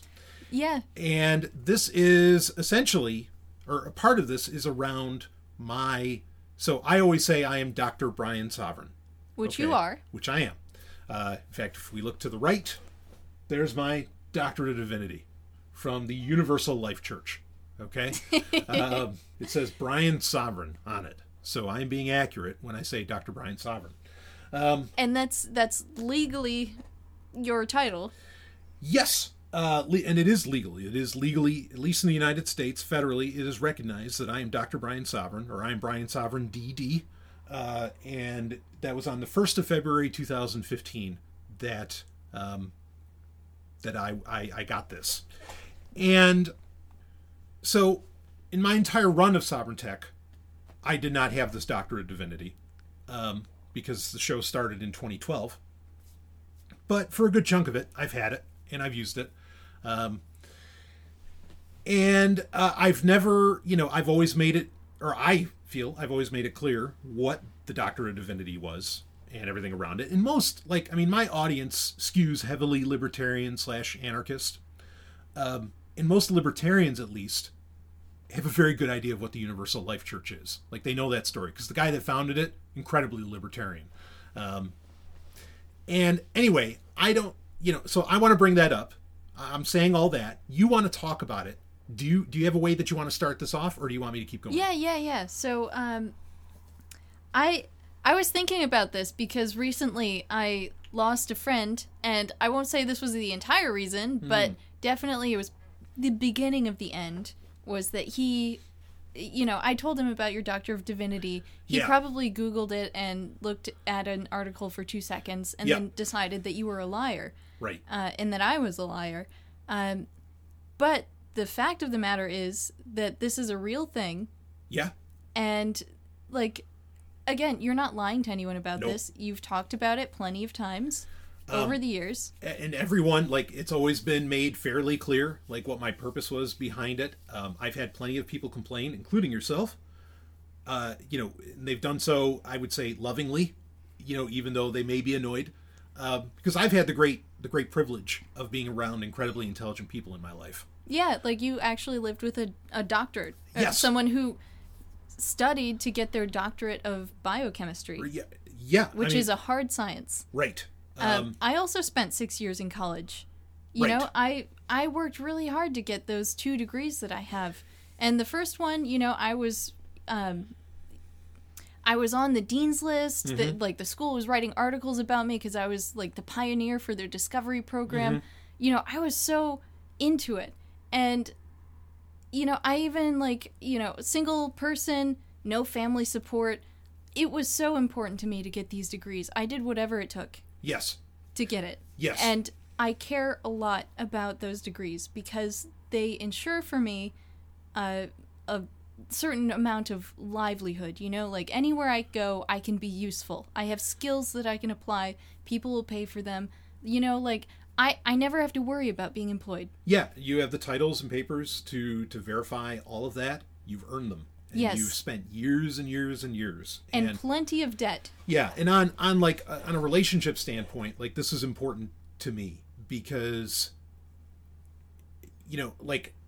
not that anything's ever going to happen to me, but I want to know that you can survive on your own. I actually can't really fall in love, really in love with somebody, unless they are capable of taking care of themselves. That's I'm the same way. Right. That's something that's very important to me. Now, if I'm in a relationship with somebody for years and something tragic happens and they can't take care of themselves or something like that, I'm sticking by my mate. You're the most understanding, caring, empathetic person. I know you would. Yeah, thank you. And I know you'd be the same way. So yes. I don't want to confuse that, okay? Or make it sound like I'm heartless or something, because it's not that. I'm just saying, at the onset, I don't want there to be that kind of power exchange or that kind of power dynamic, Yeah. Right. I want to be with someone that is, mind, body, and equal, and even beyond that, in a way. And so it was very important to me, that you had that you were able to do this. And that, because to my mind, what that does is it's your dream, and that's most important to me, but also it ensures your survival in the world that we live in. That's very important. Okay. Yeah. So you're bringing that up. And yeah, like you said, I've been with PhDs. I've been surrounded by people who are doing some of the most important and incredible research on the planet.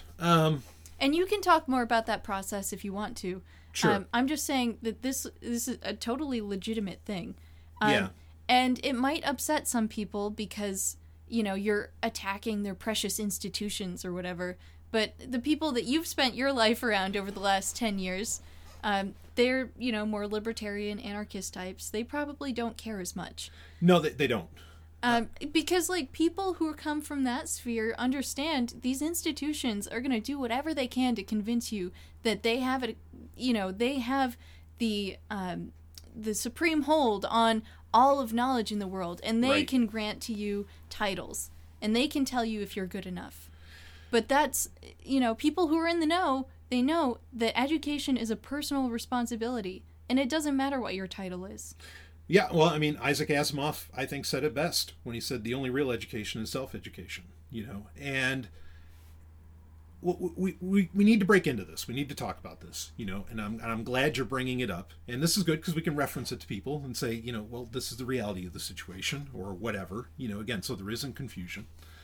Part of the reason I got this, so there are a few reasons that I went for this. Okay. One of them was literally to make fun of the institutions. Like I did this to make mockery because, well, they're the ones that allow it to exist. Right. But they're also the same institutions that will charge you an arm and a leg and put you in debt for 20 years of your life. Exactly. So that you can get the same title or a slightly different one. Right. Yeah. So, I wanted to make fun of those institutions, which those same PhDs that I referenced know that their institutions are a joke too. Oh, yeah. Like they really do. Oh, my gosh. The institutions that I went to, I felt like I was getting robbed. I mean, I had some great professors. They wanted me to succeed. They were very caring and so knowledgeable. Incredible people. Best people that I've probably ever, touched. My life has been touched by them. Right. But at the same time, the institution just gouges people. Yeah. And it's so unreasonable. Yeah. And honestly, like the joke that these institutions are, look, science and medicine are absolutely like they're real. And predictive results that come out of the scientific method and a lot of these are real. Yes. I'm not arguing against that. However, the institutions, as in like even the literal buildings or organizations or whatever else for science and medicine, have frankly become tyrannical, especially in the past couple of years. Like every time you go on social media, it says, oh, apparently this horse medicine you can take or whatever is bullshit because of a fact checker. Now, they might be right. I'm not going to argue for horse medicines. Okay. But who the fuck are these fact checkers? And science and medicine has become like just an arm of the state now. Like the institutions thereof, the processes, the methods, experimentation, all that, totally legit, totally real. And I support it, and it's a wonderful and beautiful thing, and we've been able to advance the species in many ways because of it. It's not to say there aren't more other avenues we need to go, but that's part of it, and that's great. Oh, yeah, and one of my biggest challenges in finding a job was finding one that didn't serve the state in some way, or the military. Right. Almost impossible for a PhD to find work that isn't connected to the state. Actually, everything's kind of connected in one way, but it's like levels of egregiousness. Yeah, like if you are doing postgraduate studies or something, like that's all funded publicly. Yeah, so to some degree, I wanted to make fun of these institutions. The other thing I wanted to make fun of was, at the time I was on Free Talk Live still, and when I would talk about theological matters, when people would call in and say, blah, blah, blah, you don't know what you're talking about, I wanted to be able to say, actually, jackass, I have a doctorate of divinity. Do you? And, and just to hear that freeze, that silence on the phone where the person go, wait, what? Somebody who's saying there is no God has a doctorate of divinity. Now, granted, yes, anybody can go online and pay $30 for a doctorate of divinity from the Universal Life Church. There are actually multiple Universal Life churches. Some of them have you go by the letter of the law, which means you do have to complete some kind of course. There are others where you can just fucking buy it. Okay. Which one did you choose? I actually went through the one that required the course. So, it was a test. It was like 100 questions, and could somebody Google them? Yeah, I suppose. But they actually, they do a timed thing. I mean, there was a process here. And some of those questions, I got to admit, I didn't get 100. It was close, but I didn't get 100. Because some of those were really fucking hard. Okay, I'm not entirely up on the Baha'i faith as much as I do know about it. I've had friends who are Baha'i, so I have, and fortunately Baha'i is actually very similar to Seventh-day Adventism minus the extra prophets, though Adventism has their own prophets, but anyway. So, I went through that. And, so I want to be, clear that that's there. Okay. So it's, depending upon how you go about it, it can be as simple as buying one. It may not be. But again, I knew, and the people who I worked with, who were fine with me, doing this whole process. And believe me, there are people who could have stopped me. If they said, don't do it, Brian, I wouldn't have done it. Okay. So it's not like I was dead set on this and going rogue or something along those lines. But sure, if someone now wanted to call me on the carpet of where I got my doctorate of divinity, it's up to them to choose whether or not they want to accept that, or whatever. But I was doing it, or one of the reasons I was doing it was for the shock value and the entertainment value of just slamming somebody with this piece of paper. You know what I mean? Even though it doesn't mean anything. It doesn't even mean anything to me. In fact, doubly, a doctorate of divinity should mean nothing to an actual person, who gives a shit about theology, because, especially if like you're a Christian or something, what's the New Testament say? Don't put any faith in what moth and rust destroy. Moth and rust destroy, or moths at least will destroy that paper.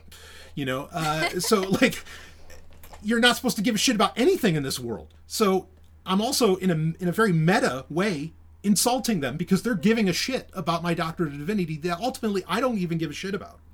Despite any like mysticism and esoteric concepts that I hold, and I hold many, even this doesn't really mean anything to me. It is completely about, it's a showpiece. It's completely about, or it's not completely, but part of it is about entertainment.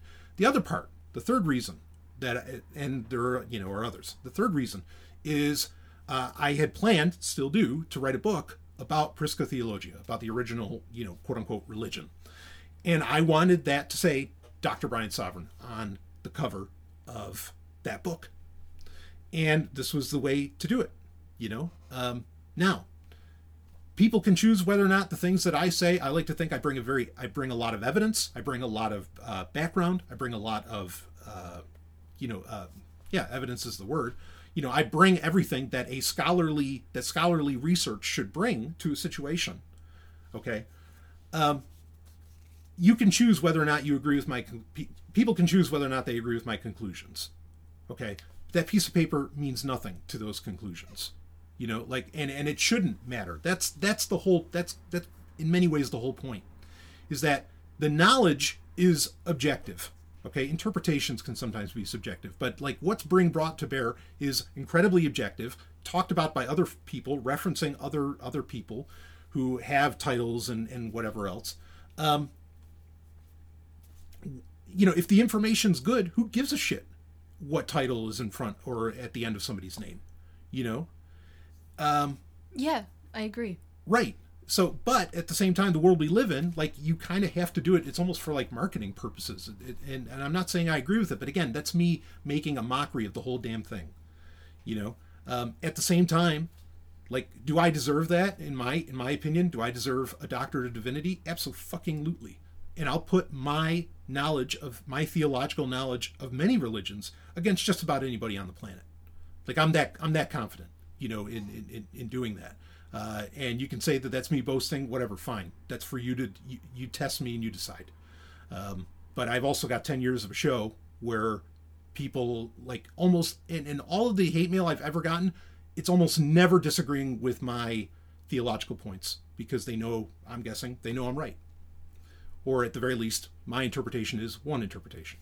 So anyway, to explain where all of this comes from, this is where I'm coming from. What more do you have? I feel like I'm kind of either derailing or going in places maybe you didn't intend. Yeah, no, that's okay. I'm glad that you said so much about it. Mm-hmm. And as much as you say the piece of paper, the title doesn't mean anything to you, mm-hmm. I still think it's significant, symbolic of your passion, of sure. what you have spent your whole life studying. Mm-hmm. Maybe you didn't go to college, you didn't get this honorary degree right. bestowed upon you from some religious institution, mm-hmm. but you still deserve it. And like, the point is, it's not fake. Right. Even if it's, just a bullshit piece of paper, it doesn't mm-hmm. mean anything. It's still, like, legally, you're a doctor of divinity. Yeah, I mean, you've researched this. You're not just taking my word for it. You've looked into it recently because you felt compelled to do so. I mean... Yeah, well, I also saw an article recently, Taylor Swift is going to be a doctor. This is nuts. Which, like, what the fuck? You know, but a doctorate of arts, right? Yeah, like it's yeah. something like that. She's being yeah. bestowed the honorary Doctor of Arts from Right. NYU or Right. whatever. And like, I'm not a fan of her music. I don't care about her at all. Yeah. Like, I'm good for her. She wants Yeah. that title. Go for it. Yeah. I don't care. I don't think she deserves it. Yeah. But if I don't think anybody deserves honorary degrees, really, if we're gonna go that distance. Yeah, sure. Like, but that's coming from a person who went to school for 6 years for hard sciences. Right.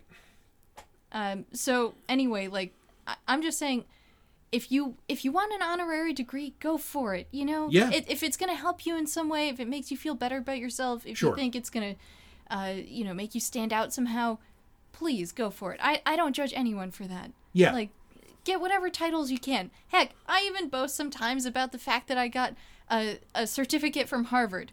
But you know what? I just took a course online. Yeah, you're right. Well, but see... But I went to Harvard. Yeah, see, but that's a great example. That's a great example, because here's the thing. So, like, college, part of the joke that is college is really... Oh, it's so much about reputation. Oh, yeah, but, like you can take all these courses on the most incredible things. Like, MIT has open source classrooms, Yeah, right? Where yeah. you can go there, and you learn better than anyone.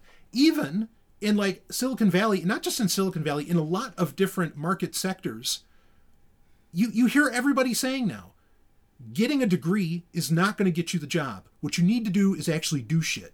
Like, you need to, if you need to write a program that impresses the fuck out of people, that's going to get you ahead more so than any title you have. Google stopped paying attention to, fuck Google, but Google stopped paying attention to, like, your credentials years ago. Like, they want to hire the people that have done shit. That's what gets you ahead. And that's the thing. These titles and all this stuff, like the system is breaking as it is, but Yeah. like it's recognizing, these things mean nothing. Oh God, even at my last job, they had this requirement for so long. People had to have a bachelor's degree to Right. get in. But you know how much of your bachelor's degree you use when you get into that position? Oh yeah. Fucking 2%. Yeah. It's almost nothing. And Yeah. at this point, with the labor shortage as it is, they don't care. They're hiring Right. anyone. Right. So I don't think it really even, like, again, like you were saying, to your point, education doesn't matter as much as just being there, being present, being intelligent, and being hardworking. Yeah, being passionate. Yeah. About whatever's going on. Like that's always what's going to put people ahead is the passion, not the piece of paper. We also live in a World War II, to get a job. Like nepotism's kind of a thing. Yeah. But just full disclosure, I guess. So this document, this piece of paper that I have here on the wall, yes, it is officially recognized by the federal government in the United States. Okay, that person has a doctorate of divinity. What does that confer upon anyone? Not much. Nothing, really. Yeah. Again, the only thing that it can really work on is it can play to some degree with the minds of people. It can stroke your own ego if you want it to, or it just plays with the minds of people who still buy into the old system, but it's the same people who think that, and this is something we've talked about a lot over the past couple of years, and I know this because the industry that my 9-to-5 industry, I know this better than anyone. There's people who still think a piece in Forbes means anything. It means nothing. Like, people can pay in, just like I do for my Doctorate of Divinity, people can pay in to be a contributor for Forbes. Yep. You do not have to have a journalistic class. All you got to do is pay the fee. Or whatever. Like, there might be a couple metrics you have to meet, but anybody can fucking write a Forbes piece today. And the entire media industry is reliant upon, or the entire news industry is reliant upon past glories. It's reliant upon past reputations that mean nothing now. Like the only newspapers on the planet that maybe still, or not newspapers, news organizations that might still matter that have, like, where they actually do like independent research and they do all these other things, might be the New York Times and the Washington Post, or not even the Washington Post, maybe like the Wall Street Journal. Like, they're like the last two left. Everybody else is giving into the ad industry. Everybody else is like completely falling apart. And I think even the New York Times is fucking propaganda and agenda based.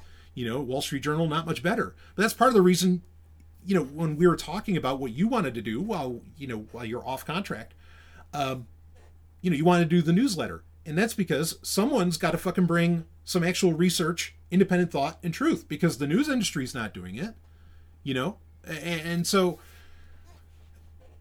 that it's the same deal, where like the only things that this kind of shit matters to, or the only people this kind of shit matters to, like these papers and everything else, are people who are stuck in the legacy system, who are stuck 20 years in the past or 30 years in the past, you know, thinking that, oh, well, this means this means that, when no, none of it means shit.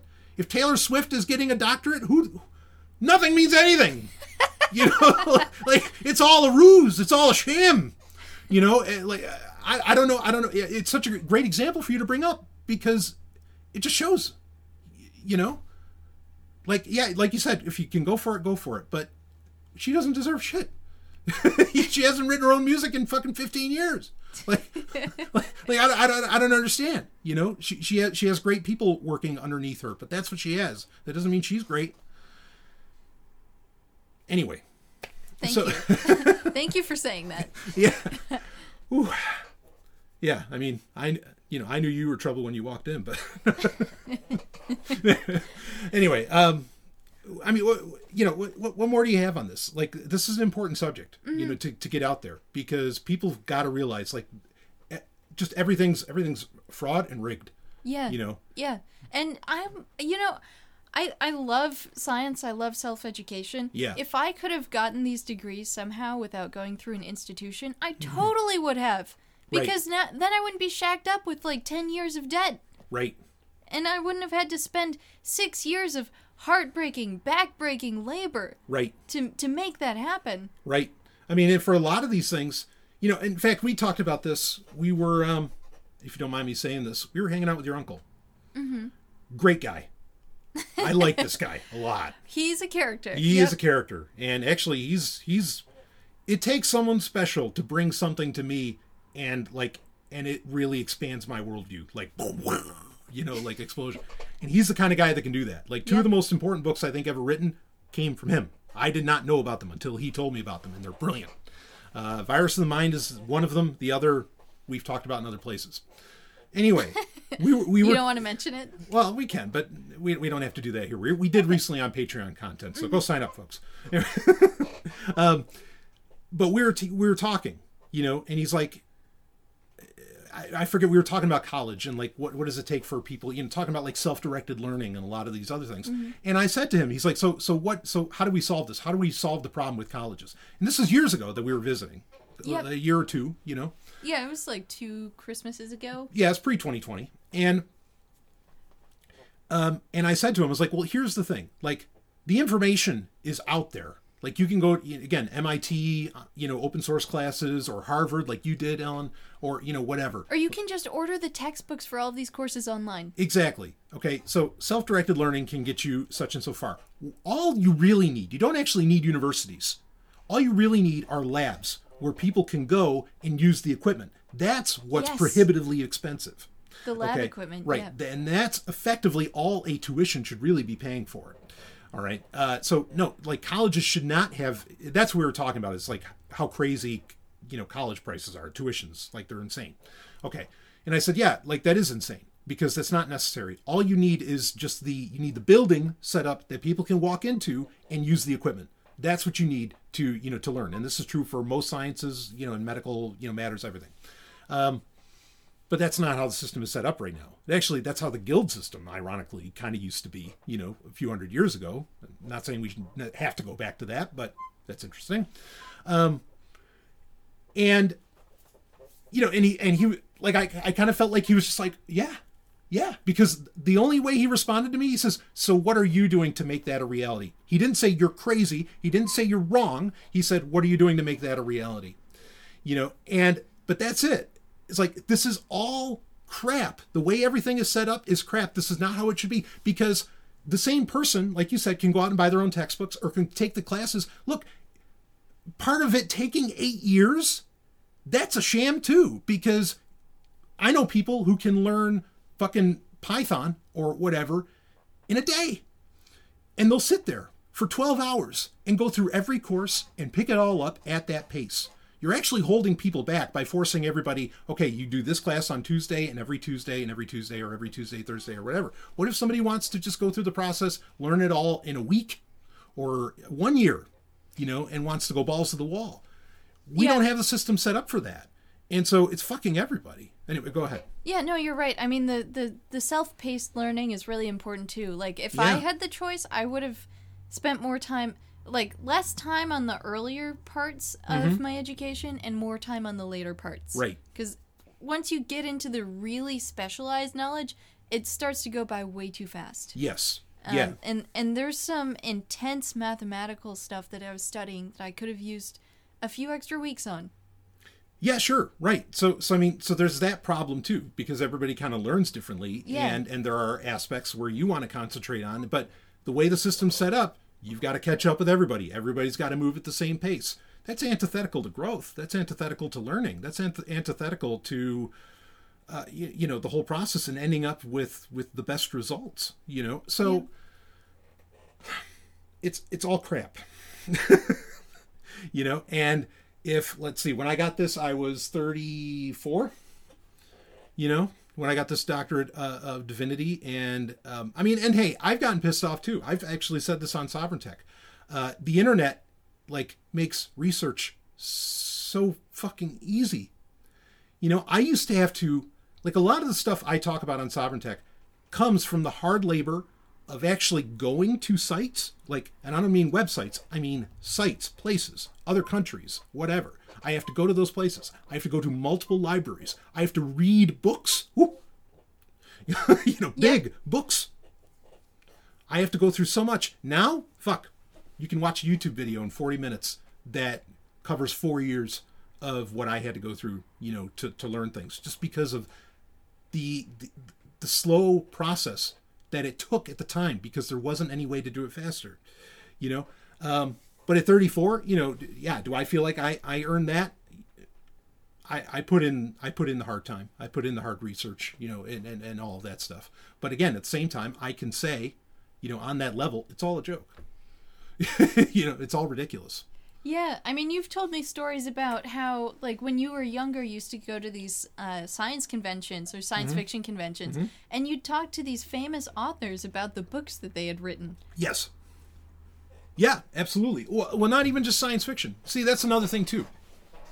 There are so many people, the amount of quote-unquote citizen scientists or citizen archaeologists or whatever, people who, come up with the most incredible discoveries, deserve every fucking accolade that their respective ology, can give them. In fact, I would argue some of the best work has not come from people who spent 8 years at university. Here's a guy. Speaking of Arthur C. Clarke's Mysterious Universe, while we were watching that episode about the pyramids, and they had Robert Bauval on. Now, Robert Bauval is an engineer. Okay, that gives him some credence, sure, I guess, in the popular world. Certainly in 1995 when that show came out. Robert Bauval, came up with this whole theory of the pyramids being aligned, with Orion's belt and all that. And some people have issues with this, but a lot of people actually in mainstream archaeology accept it. There's a lot of evidence for it. Yeah, there's a lot of good evidence. There's, some damning stuff against it, you can say, certainly, and I know that. But anyway, Robert Bauval, you can read his... Look, the guy, he doesn't have any actual credentials in archaeology or Egyptology. But his work is phenomenal. And read his books on a lot of these matters. And he's bringing the evidence. He's bringing everything you need to come to that conclusion, with not a lot of speculation. And what, I'm supposed to ignore him because he's not a board-recognized Egyptologist? Absolutely not.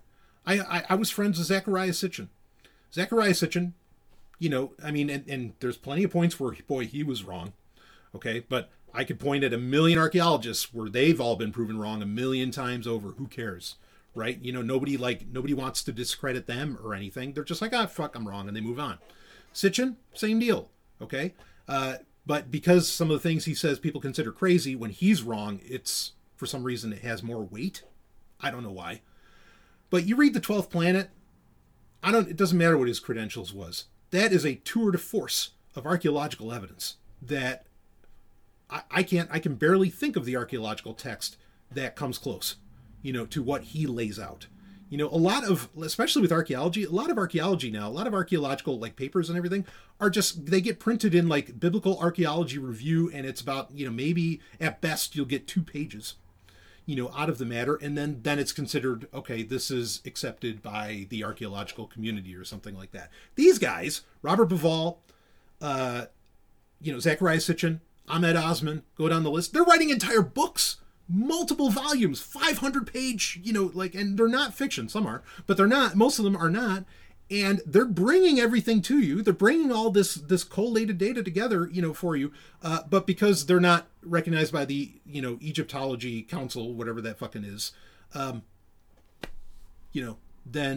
you shouldn't pay attention to them. They don't know what the fuck they're talking about. Give me a goddamn break. Should they get an honorary degree? Absolutely.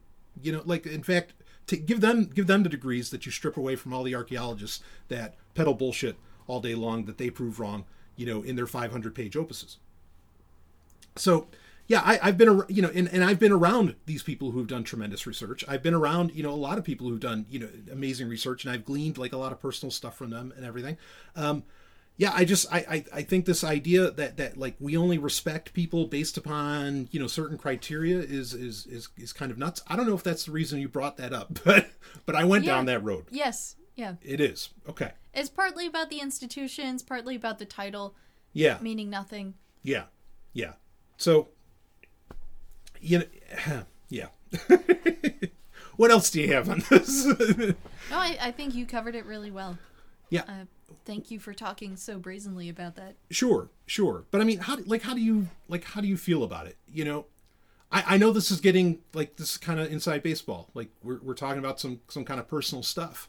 I'm kind of used to it. I've encountered it, a million times because I'm a weird guy, right? And I'm sort of used to like that people just aren't going to get it.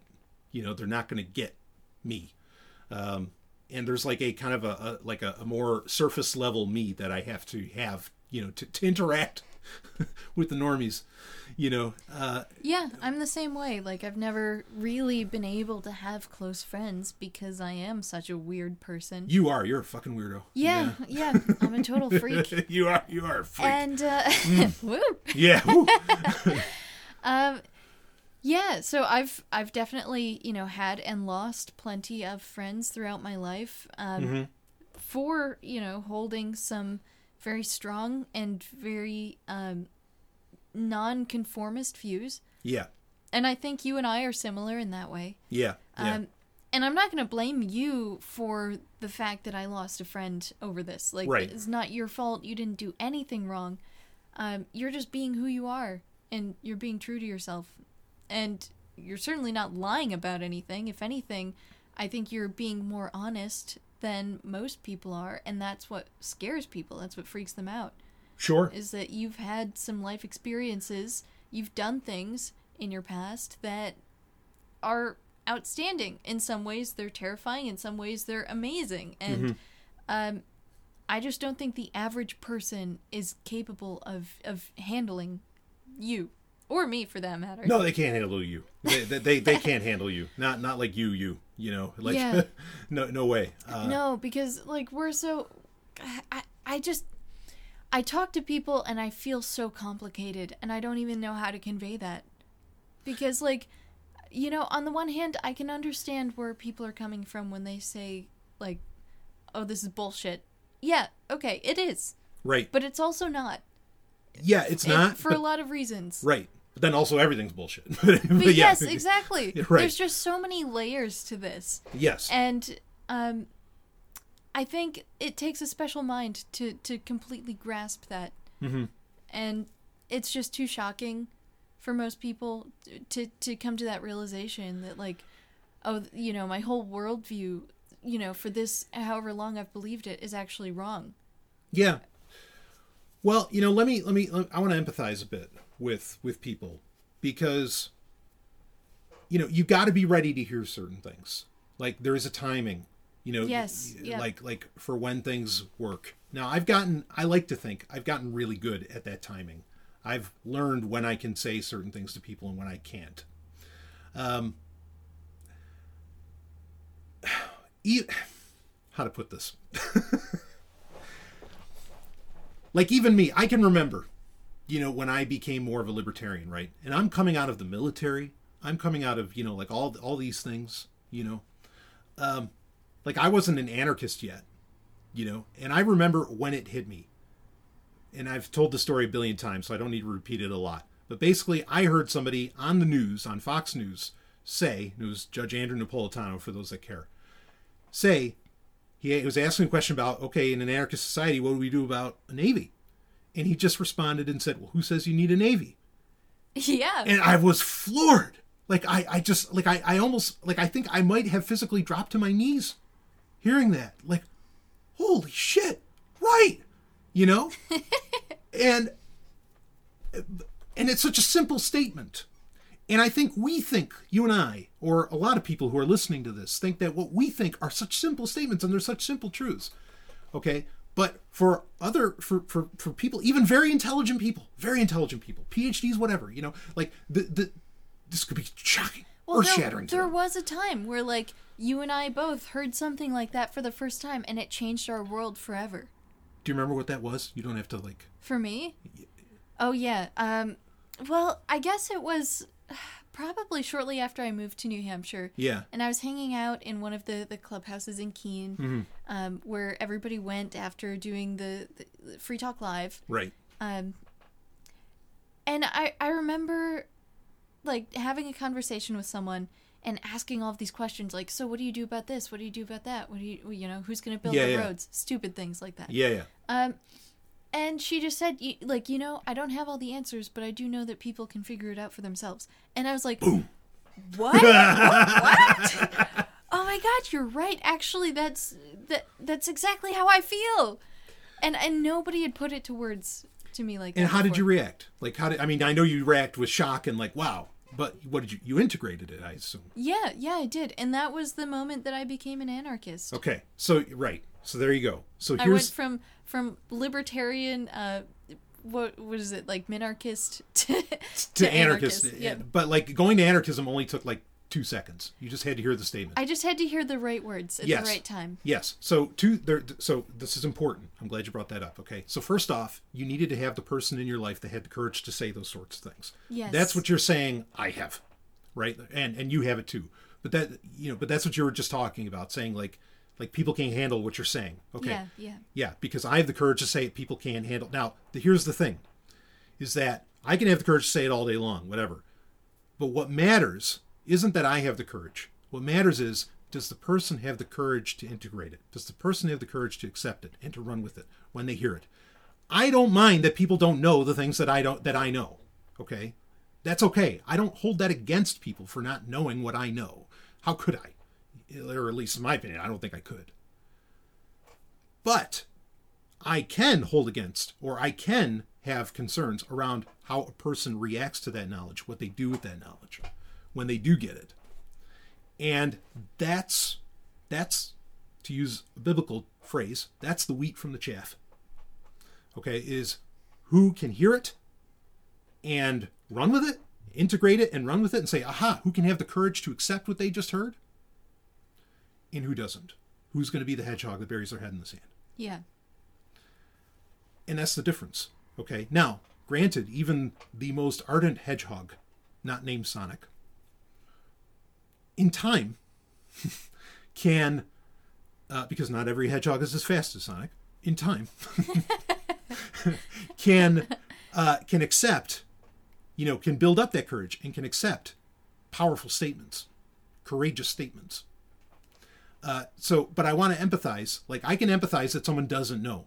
What I have a harder time empathizing with, even though I can understand that it might not be their time or they're just always going to be a hedgehog, is, what they can do, what they do when they hear it, and like if you're not going to dig it, okay, don't dig it. Then it's not for you, and that's okay. But like, I know there are things that I hear people say that aren't for me, and I can walk away from that. Unless it's something that's going to attack me, or like it has to, like it's threatening my life somehow. But very few statements, I think, actually threaten my life. Yeah, anyway, but go if ahead. you hear something that you don't agree with, you don't attack that person for saying something like that. Yeah, as long as it's not something that, again, that like that's attacking me, or that's threatening me. Like, of course. I think that's something that also, like, it takes a special person to hear something that they don't agree with and also hold that in concert with all the other things that they do. And, see a person as a whole, a mixed bag, things that you like and things that you don't like, and still be okay with that. Yeah, I mean, but and I think you're right. And I think the ingredient is you've got to be comfortable in your own skin. And most people are not. Yeah. Okay. You've got to be able, and this is such a funny thing. Like, that's the real sense of power. Okay? Like, and people will react. You have to understand, when you are comfortable in your own skin, and when you have a well set compass, as it were, okay, personal compass. The irony is, like, so you have an inner peace and an inner power at that point. You have real power at that point, actually, because you know who you are, and you're okay with that. Absolutely. Right. The irony is that terrifies people. Oh yeah, when they find out that you don't need them. Yes. And the sad part is, the end game of a lot of that fear comes down to, ironically, the use of a false sense of power. And that false sense of power is either the law, which is ultimately the gun, or it's ostracism. It's like, or it's all there's all these kinds of tools that are actually false power. Like, people don't realize it. Like, a gun is false power. Yeah, because you kick that gun out of someone's hand, and then what? Sure. They're going to be terrified. Like, Right. oh, their protection is gone. Right. It's absolutely a false sense of power. And so many of these, like, extrinsic or external tools that are thought of as power are actually a false sense of power. Like, a government is a false sense of power. It's a false power, right? Because a government is a fiction that people have to accept, for it to even have its power. Exactly. Yeah. You, the individual, are not a fiction. And when you are comfortable with yourself, when you know yourself, when you accept yourself, and you recognize and you work on yourself, and you have, again, that intrinsic motivation and that intrinsic ability and that intrinsic power, you are the only real power in the universe. Well, I mean, there's gravity, and there might be some other things, but you get my point. Is, like, it's just ironic that scares people, and it scares people into using false tools of power. As far as where I'm going with that, I'm not entirely sure, but it needs to be said, because that's ultimately what worries me. Is, again, people who, like, they're terrified of people who actually have real power, and it's such a nasty game, and it just, again, it's more of that calling bullshit on everything, and I don't want to keep going down this road because it leads to insulting places where I don't need to insult people or whatever. But that's at the core, I think, of where these kinds of situations, like you were talking about, what brought this whole thing up, kind of happens. Is, oh boy, like, I am not so comfortable in my beliefs. I'm not so comfortable in who I am. I am not so comfortable in blah, blah, blah. And I don't mean to project on anybody. I'm just saying in general, that's how this happens. Because that's the flip side of it. Nobody can really know what the other person, is going through or thinking or all that stuff. And so I want to be empathetic towards that too. Anyway, do you have anything you want to respond to any of that? Because I've just been running my mouth and we're over 2 hours. No, I think what you said is great. I don't know that I have anything to add right now. Okay. Especially considering it's getting late. It is getting late, yes. And we wanted to talk about a movie. Oh, yeah, we did. But, okay, all right. But you know what? Do you want to make it homework for people? Let's just do the one movie. We don't have to do the whole list. All right, we'll just do the one movie. Did you get out everything you wanted to say? I feel like I talked way too much there. Yeah, I think we covered it. Broad spectrum. It's very good. Okay. All right. Thank you. Because I love having you on, and you have such tremendous insights. You are someone that has that, like, real power. Thank you. And I gladly give into it. Well, I'm just grateful that you recognize it. And that you bow to my commands. Well, I don't think most people can handle yours. I mean, yeah. Oh. Now, wait a minute, Slade. No. Excuse me. And then we might have some things confused here. No. Wait. I was playing Skyrim last night. Yeah. Talking to one of the characters, and he said, when Maven tells you to do something, you better listen to exactly what she says and do it the way she tells you to. And I turned to you and said, I can't wait until people talk about me like that. Here's the thing, like we're not all right. I'm really not power crazy. No. I want to say this, okay? And I've brought this up to you many times, but there have been many other cases where this has happened. All right, because I don't want people to think we're like, blowing smoke up each other's asses or something here, okay? Oh yeah, this is important. Sniffing our own farts. Yeah, we're sniffing our own farts, right? Like other people without you in the room have said at events, even like on public recordings, shall we say, whatever those happen to be, about you, like they have recognized this person operates, meaning you, Ellen, on another level. And the people you were presently around, like they're saying, oh yeah, like she's going to be gone, guys. Like she's going to be out of here because like my point is they're recognizing your power. They were recognizing, your internal power, whether they put it in those terms or not. Okay. They saw it and they knew that your present situation was not where you were meant to be or where you would end up. I was destined for greater things. Yes, sure. And so... And that doesn't take away from anyone else. No! Like, I think everyone can be empowered that way. Yeah. And see, and again, one of the biggest things that people just don't grok is not every opportunity is for you. Like, we live in a society where everybody's so fucking jealous of fucking everything else. We're like, oh, I should have $1 million, or I should have this, or I should have that, or, oh, gee, I could have thought of broadcast.com and sold it for 40 million or something like that, whatever. Okay. Not every opportunity is for you. There's, and that's all right. I don't know why. Be the best version of you that you can be. Right.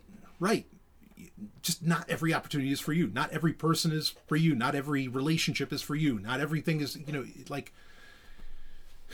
the other phrase I love from Captain Picard is, a person can do everything right and still lose. Yes. Yeah. Holy shit. And I've had people argue with me over that phrase, but I think that's absolutely true. Just accept, okay, that opportunity wasn't for me. Life is not a zero-sum game. Just because somebody won and you technically lost actually doesn't mean you lost. It just wasn't your opportunity. Anyway, but you've got to have that personal power to seize the opportunity when it does come. So we'll leave that at that. We had the opportunity to watch the privilege to watch. I picked this movie up on disc because, believe it or not, good luck finding this on the torrent sites. This is becoming a reality more and more today, where I find it a challenge to find movies on torrent sites often enough, certainly in good quality or with the proper subtitles as needed.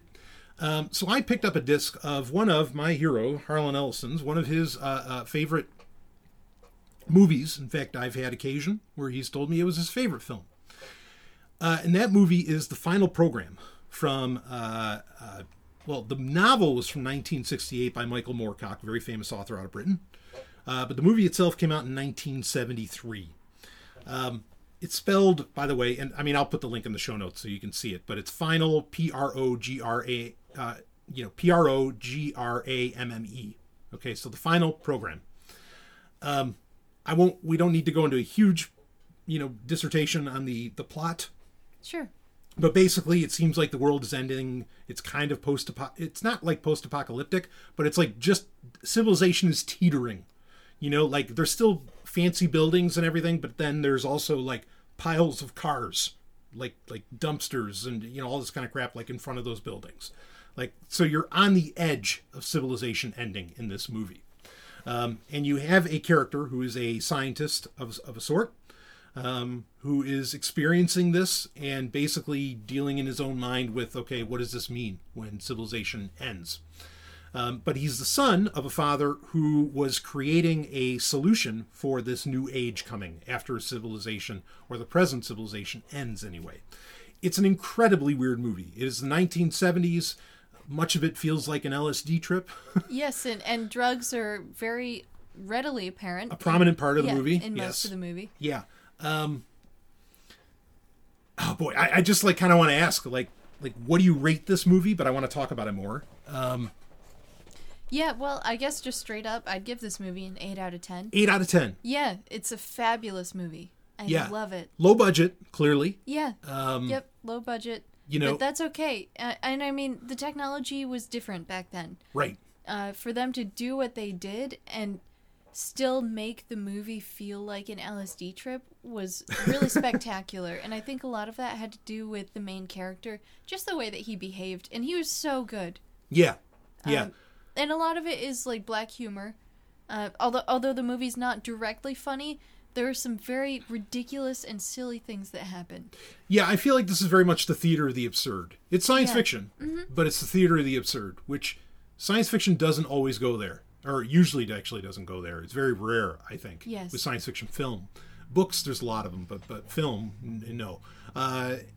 And I really enjoyed that. The music was amazing. Originally, Hawkwind was the band Hawkwind, which I love, was supposed to do the music, but they got like this weird kind of like jazzy country. At one point we were listening to, there was a long sequence and it sounded like country at first. Yeah. And then it went into like jazzy, and then it went into jam band. Right. So it was like a very flowing kind of music, and I loved it. I don't know what it was, but I wish we could find out. Yeah, I mean, what was like the standout in this movie for you with the final program? The standout? Yeah. Was it just I mean, there aren't any really big actors. I mean, Patrick McGee's in it. John Finch, who plays the lead character, Cornelius, is kind of, you know, he did some things. But like, what made this movie for you? I think what really made it for me was that the main character was so serious, but at the same time, like, everything was okay, everything was cool. He's talking about, like, blowing up his house with napalm. He even goes and talks to an assassin while they're at an arcade about this. So what do you plan on doing about the house? I'm thinking about napalm. You mean napalm. Yeah, napalm. That's the way he says it. It's so great. Yeah, there's just, like, they finally go into the house, and there's all sorts of weird booby traps. Like, you get gassed if you get closed into this room, or you run into this room that's got, like, all these crazy colors. I don't understand totally what was going on. Oh, the doorknob that was actually a chess piece, and they figured it out by reading the music that was on the piano. Yeah, exactly. Just weird things like that. And then there's this woman who is working on the project, and she's, like, absorbing people into her vagina. You know, just... What do you do with the bones? Weird things. Yeah. So, like, I guess spoiler alerts. Because, so here's part of what, and I think what made it, like, the funny, or what made it Harlan's like favorite movie, because it's just constantly subverting expectations. Yes. Yep. You know, and because so what the final program is, it's a computer program, and it's a computer program with human brains connected to it, of like the greatest scientists ever. The sum of all knowledge. Right. Into 2 human brains. Yes, to try and create the new Messiah that's going to bring on this new age. Okay? And that's what the final program is. A super being that can self-regenerate. Exactly. A hermaphrodite being, and they say these things expressly. You know, and that's what this is, like, all about. There's some Nazism in this that's, like, kind of not really transparent, you know, like... Anyway, well, at one point, you know, they're standing next to an old Nazi submarine, and you can see the emblems on the wall. Yeah. And at that point, it's kind of obvious. Mm-hmm. Yeah, I think they're playing with that. But here's the thing. So where you think that they're going to create the Ubermensch, let's just put it this way. That doesn't happen. So they do. They create this hermaphrodite super being. Yes. But it is not at all what you would expect. No, you're expecting like this beautiful, maybe blonde-haired, blue-eyed creature or something like that. I don't know, or guy. But it's one ugly motherfucker. And it's a tasty world out there. It's a tasty world out there. This movie's hilarious, but like I feel like the theme of the movie is very much can be found in the full phrase of the best laid plans of mice and men, like that all of that just falls apart. And I love it. And you might get what you want, but it's not what you expect. Yeah, exactly. Yeah, right. It's yeah. So it's a movie. It's science fiction through and through, granted, yes, very low budget, but I think that they're clever enough with it. You have to accept it for what it is. But you can't help but walk away from it and just, I don't know, almost feel humbled. You're wondering most of the time, what the fuck is going on, and then when you finally get the answers, you're like, oh, okay. And then when everything, happens, you just walk away laughing and frankly, like almost feeling good. Yeah. And I almost think the character of Cornelius, and I think you were saying this, and feel free to correct me, is almost an aspirational character because he's just like all the shit's falling apart and he's just rolling with it. He's just dealing with it. And that's why it's a feel-good movie. Yeah. That's why you feel good walking away from it because it puts into perspective the ridiculousness of existence. Aha! And on some level, everything is ridiculous. Mm-hmm, mm-hmm. And it's all okay. It's going to be okay. You just handle it as it comes. It actually plays, I think, this plays very well with the conversation we were just having about institutions and titles and all this stuff, because the institutions and titles, here it is. Here is their the final program. This is it. We're all the sum of human knowledge. The two most perfect beings are going to come together, make love, and create this immortal, self-replicating, hermaphrodite creature, the greatest thing that humanity could possibly come up with. And it ends up being effectively a Neanderthal with long nails. And yeah, and all the scientists that were working on it died. Right. So it calls bullshit on all of it, and yep. and I love it. It's such a fun and again, that's why I think Harlan just would have loved this, because he's all about that. Where oh, you think this is amazing and this is blah blah blah, and then it all just gets turned on its head, and you find out you're completely wrong, and you didn't even. It's not that you didn't even have the answers, you didn't even know what questions to ask. And that's the real shame of it, isn't it? Yeah. We don't know. We don't have the questions. Yeah, exactly. In fact, does Cornelius say that in this? Where he's I'm not sure. We've been watching so many movies lately. We're just on the verge of having the questions. Right. Yeah, it feels like I'm just on the verge of learning the questions. Yes, he did say that. He did say that in this. So that really speaks to that. I think it's a phenomenal movie. The production values, whatever. But a movie like this would never get made today. For the subject matter, it wouldn't get made today.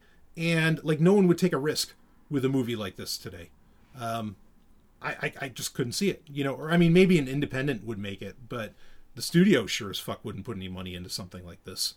And that's a pity, because these are the movies, this is the kind of movie that needs to get made.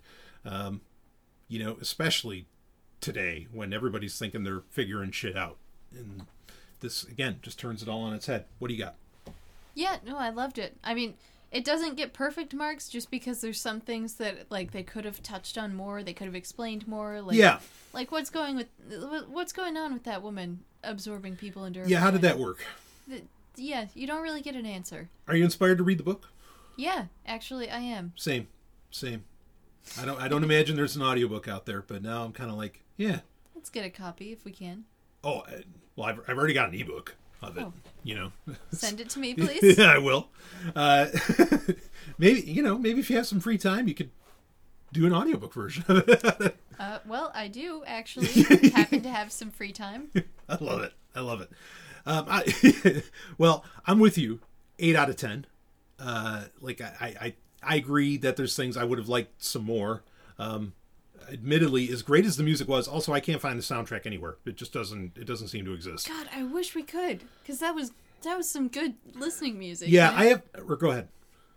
No, I've got the main title. I found that on YouTube that I had to download, but there is no official soundtrack release. I'll email the guys at Entrada and see if they could do it, but I don't know. I was amazed that it's on Blu-ray, but maybe nobody's ever asked. well, That's here's all an you have to interesting. do. That could be it, but here's an interesting thing. Like, so I saw this, but I didn't see it until 2001. It wasn't even available on VHS until 2001, and VHS was effectively dead at that point. DVD had taken over. Of course, it came out on DVD at that point as well. But the movie didn't even... It did get a theatrical release in the United States. They gave it a different name. But, yeah, it wasn't available in the States for, almost 30 years. So, like most people couldn't even see it. So I'm not surprised that it's not like on torrents or anything like that. Because, again, it wasn't like really an available film until somewhat recently anyway. Yeah.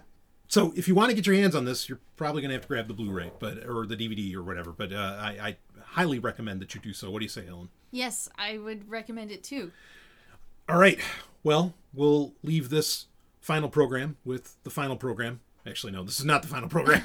There's There's so much more. Yeah. Oh, I'm going to make the listener sick. There's going to be so much.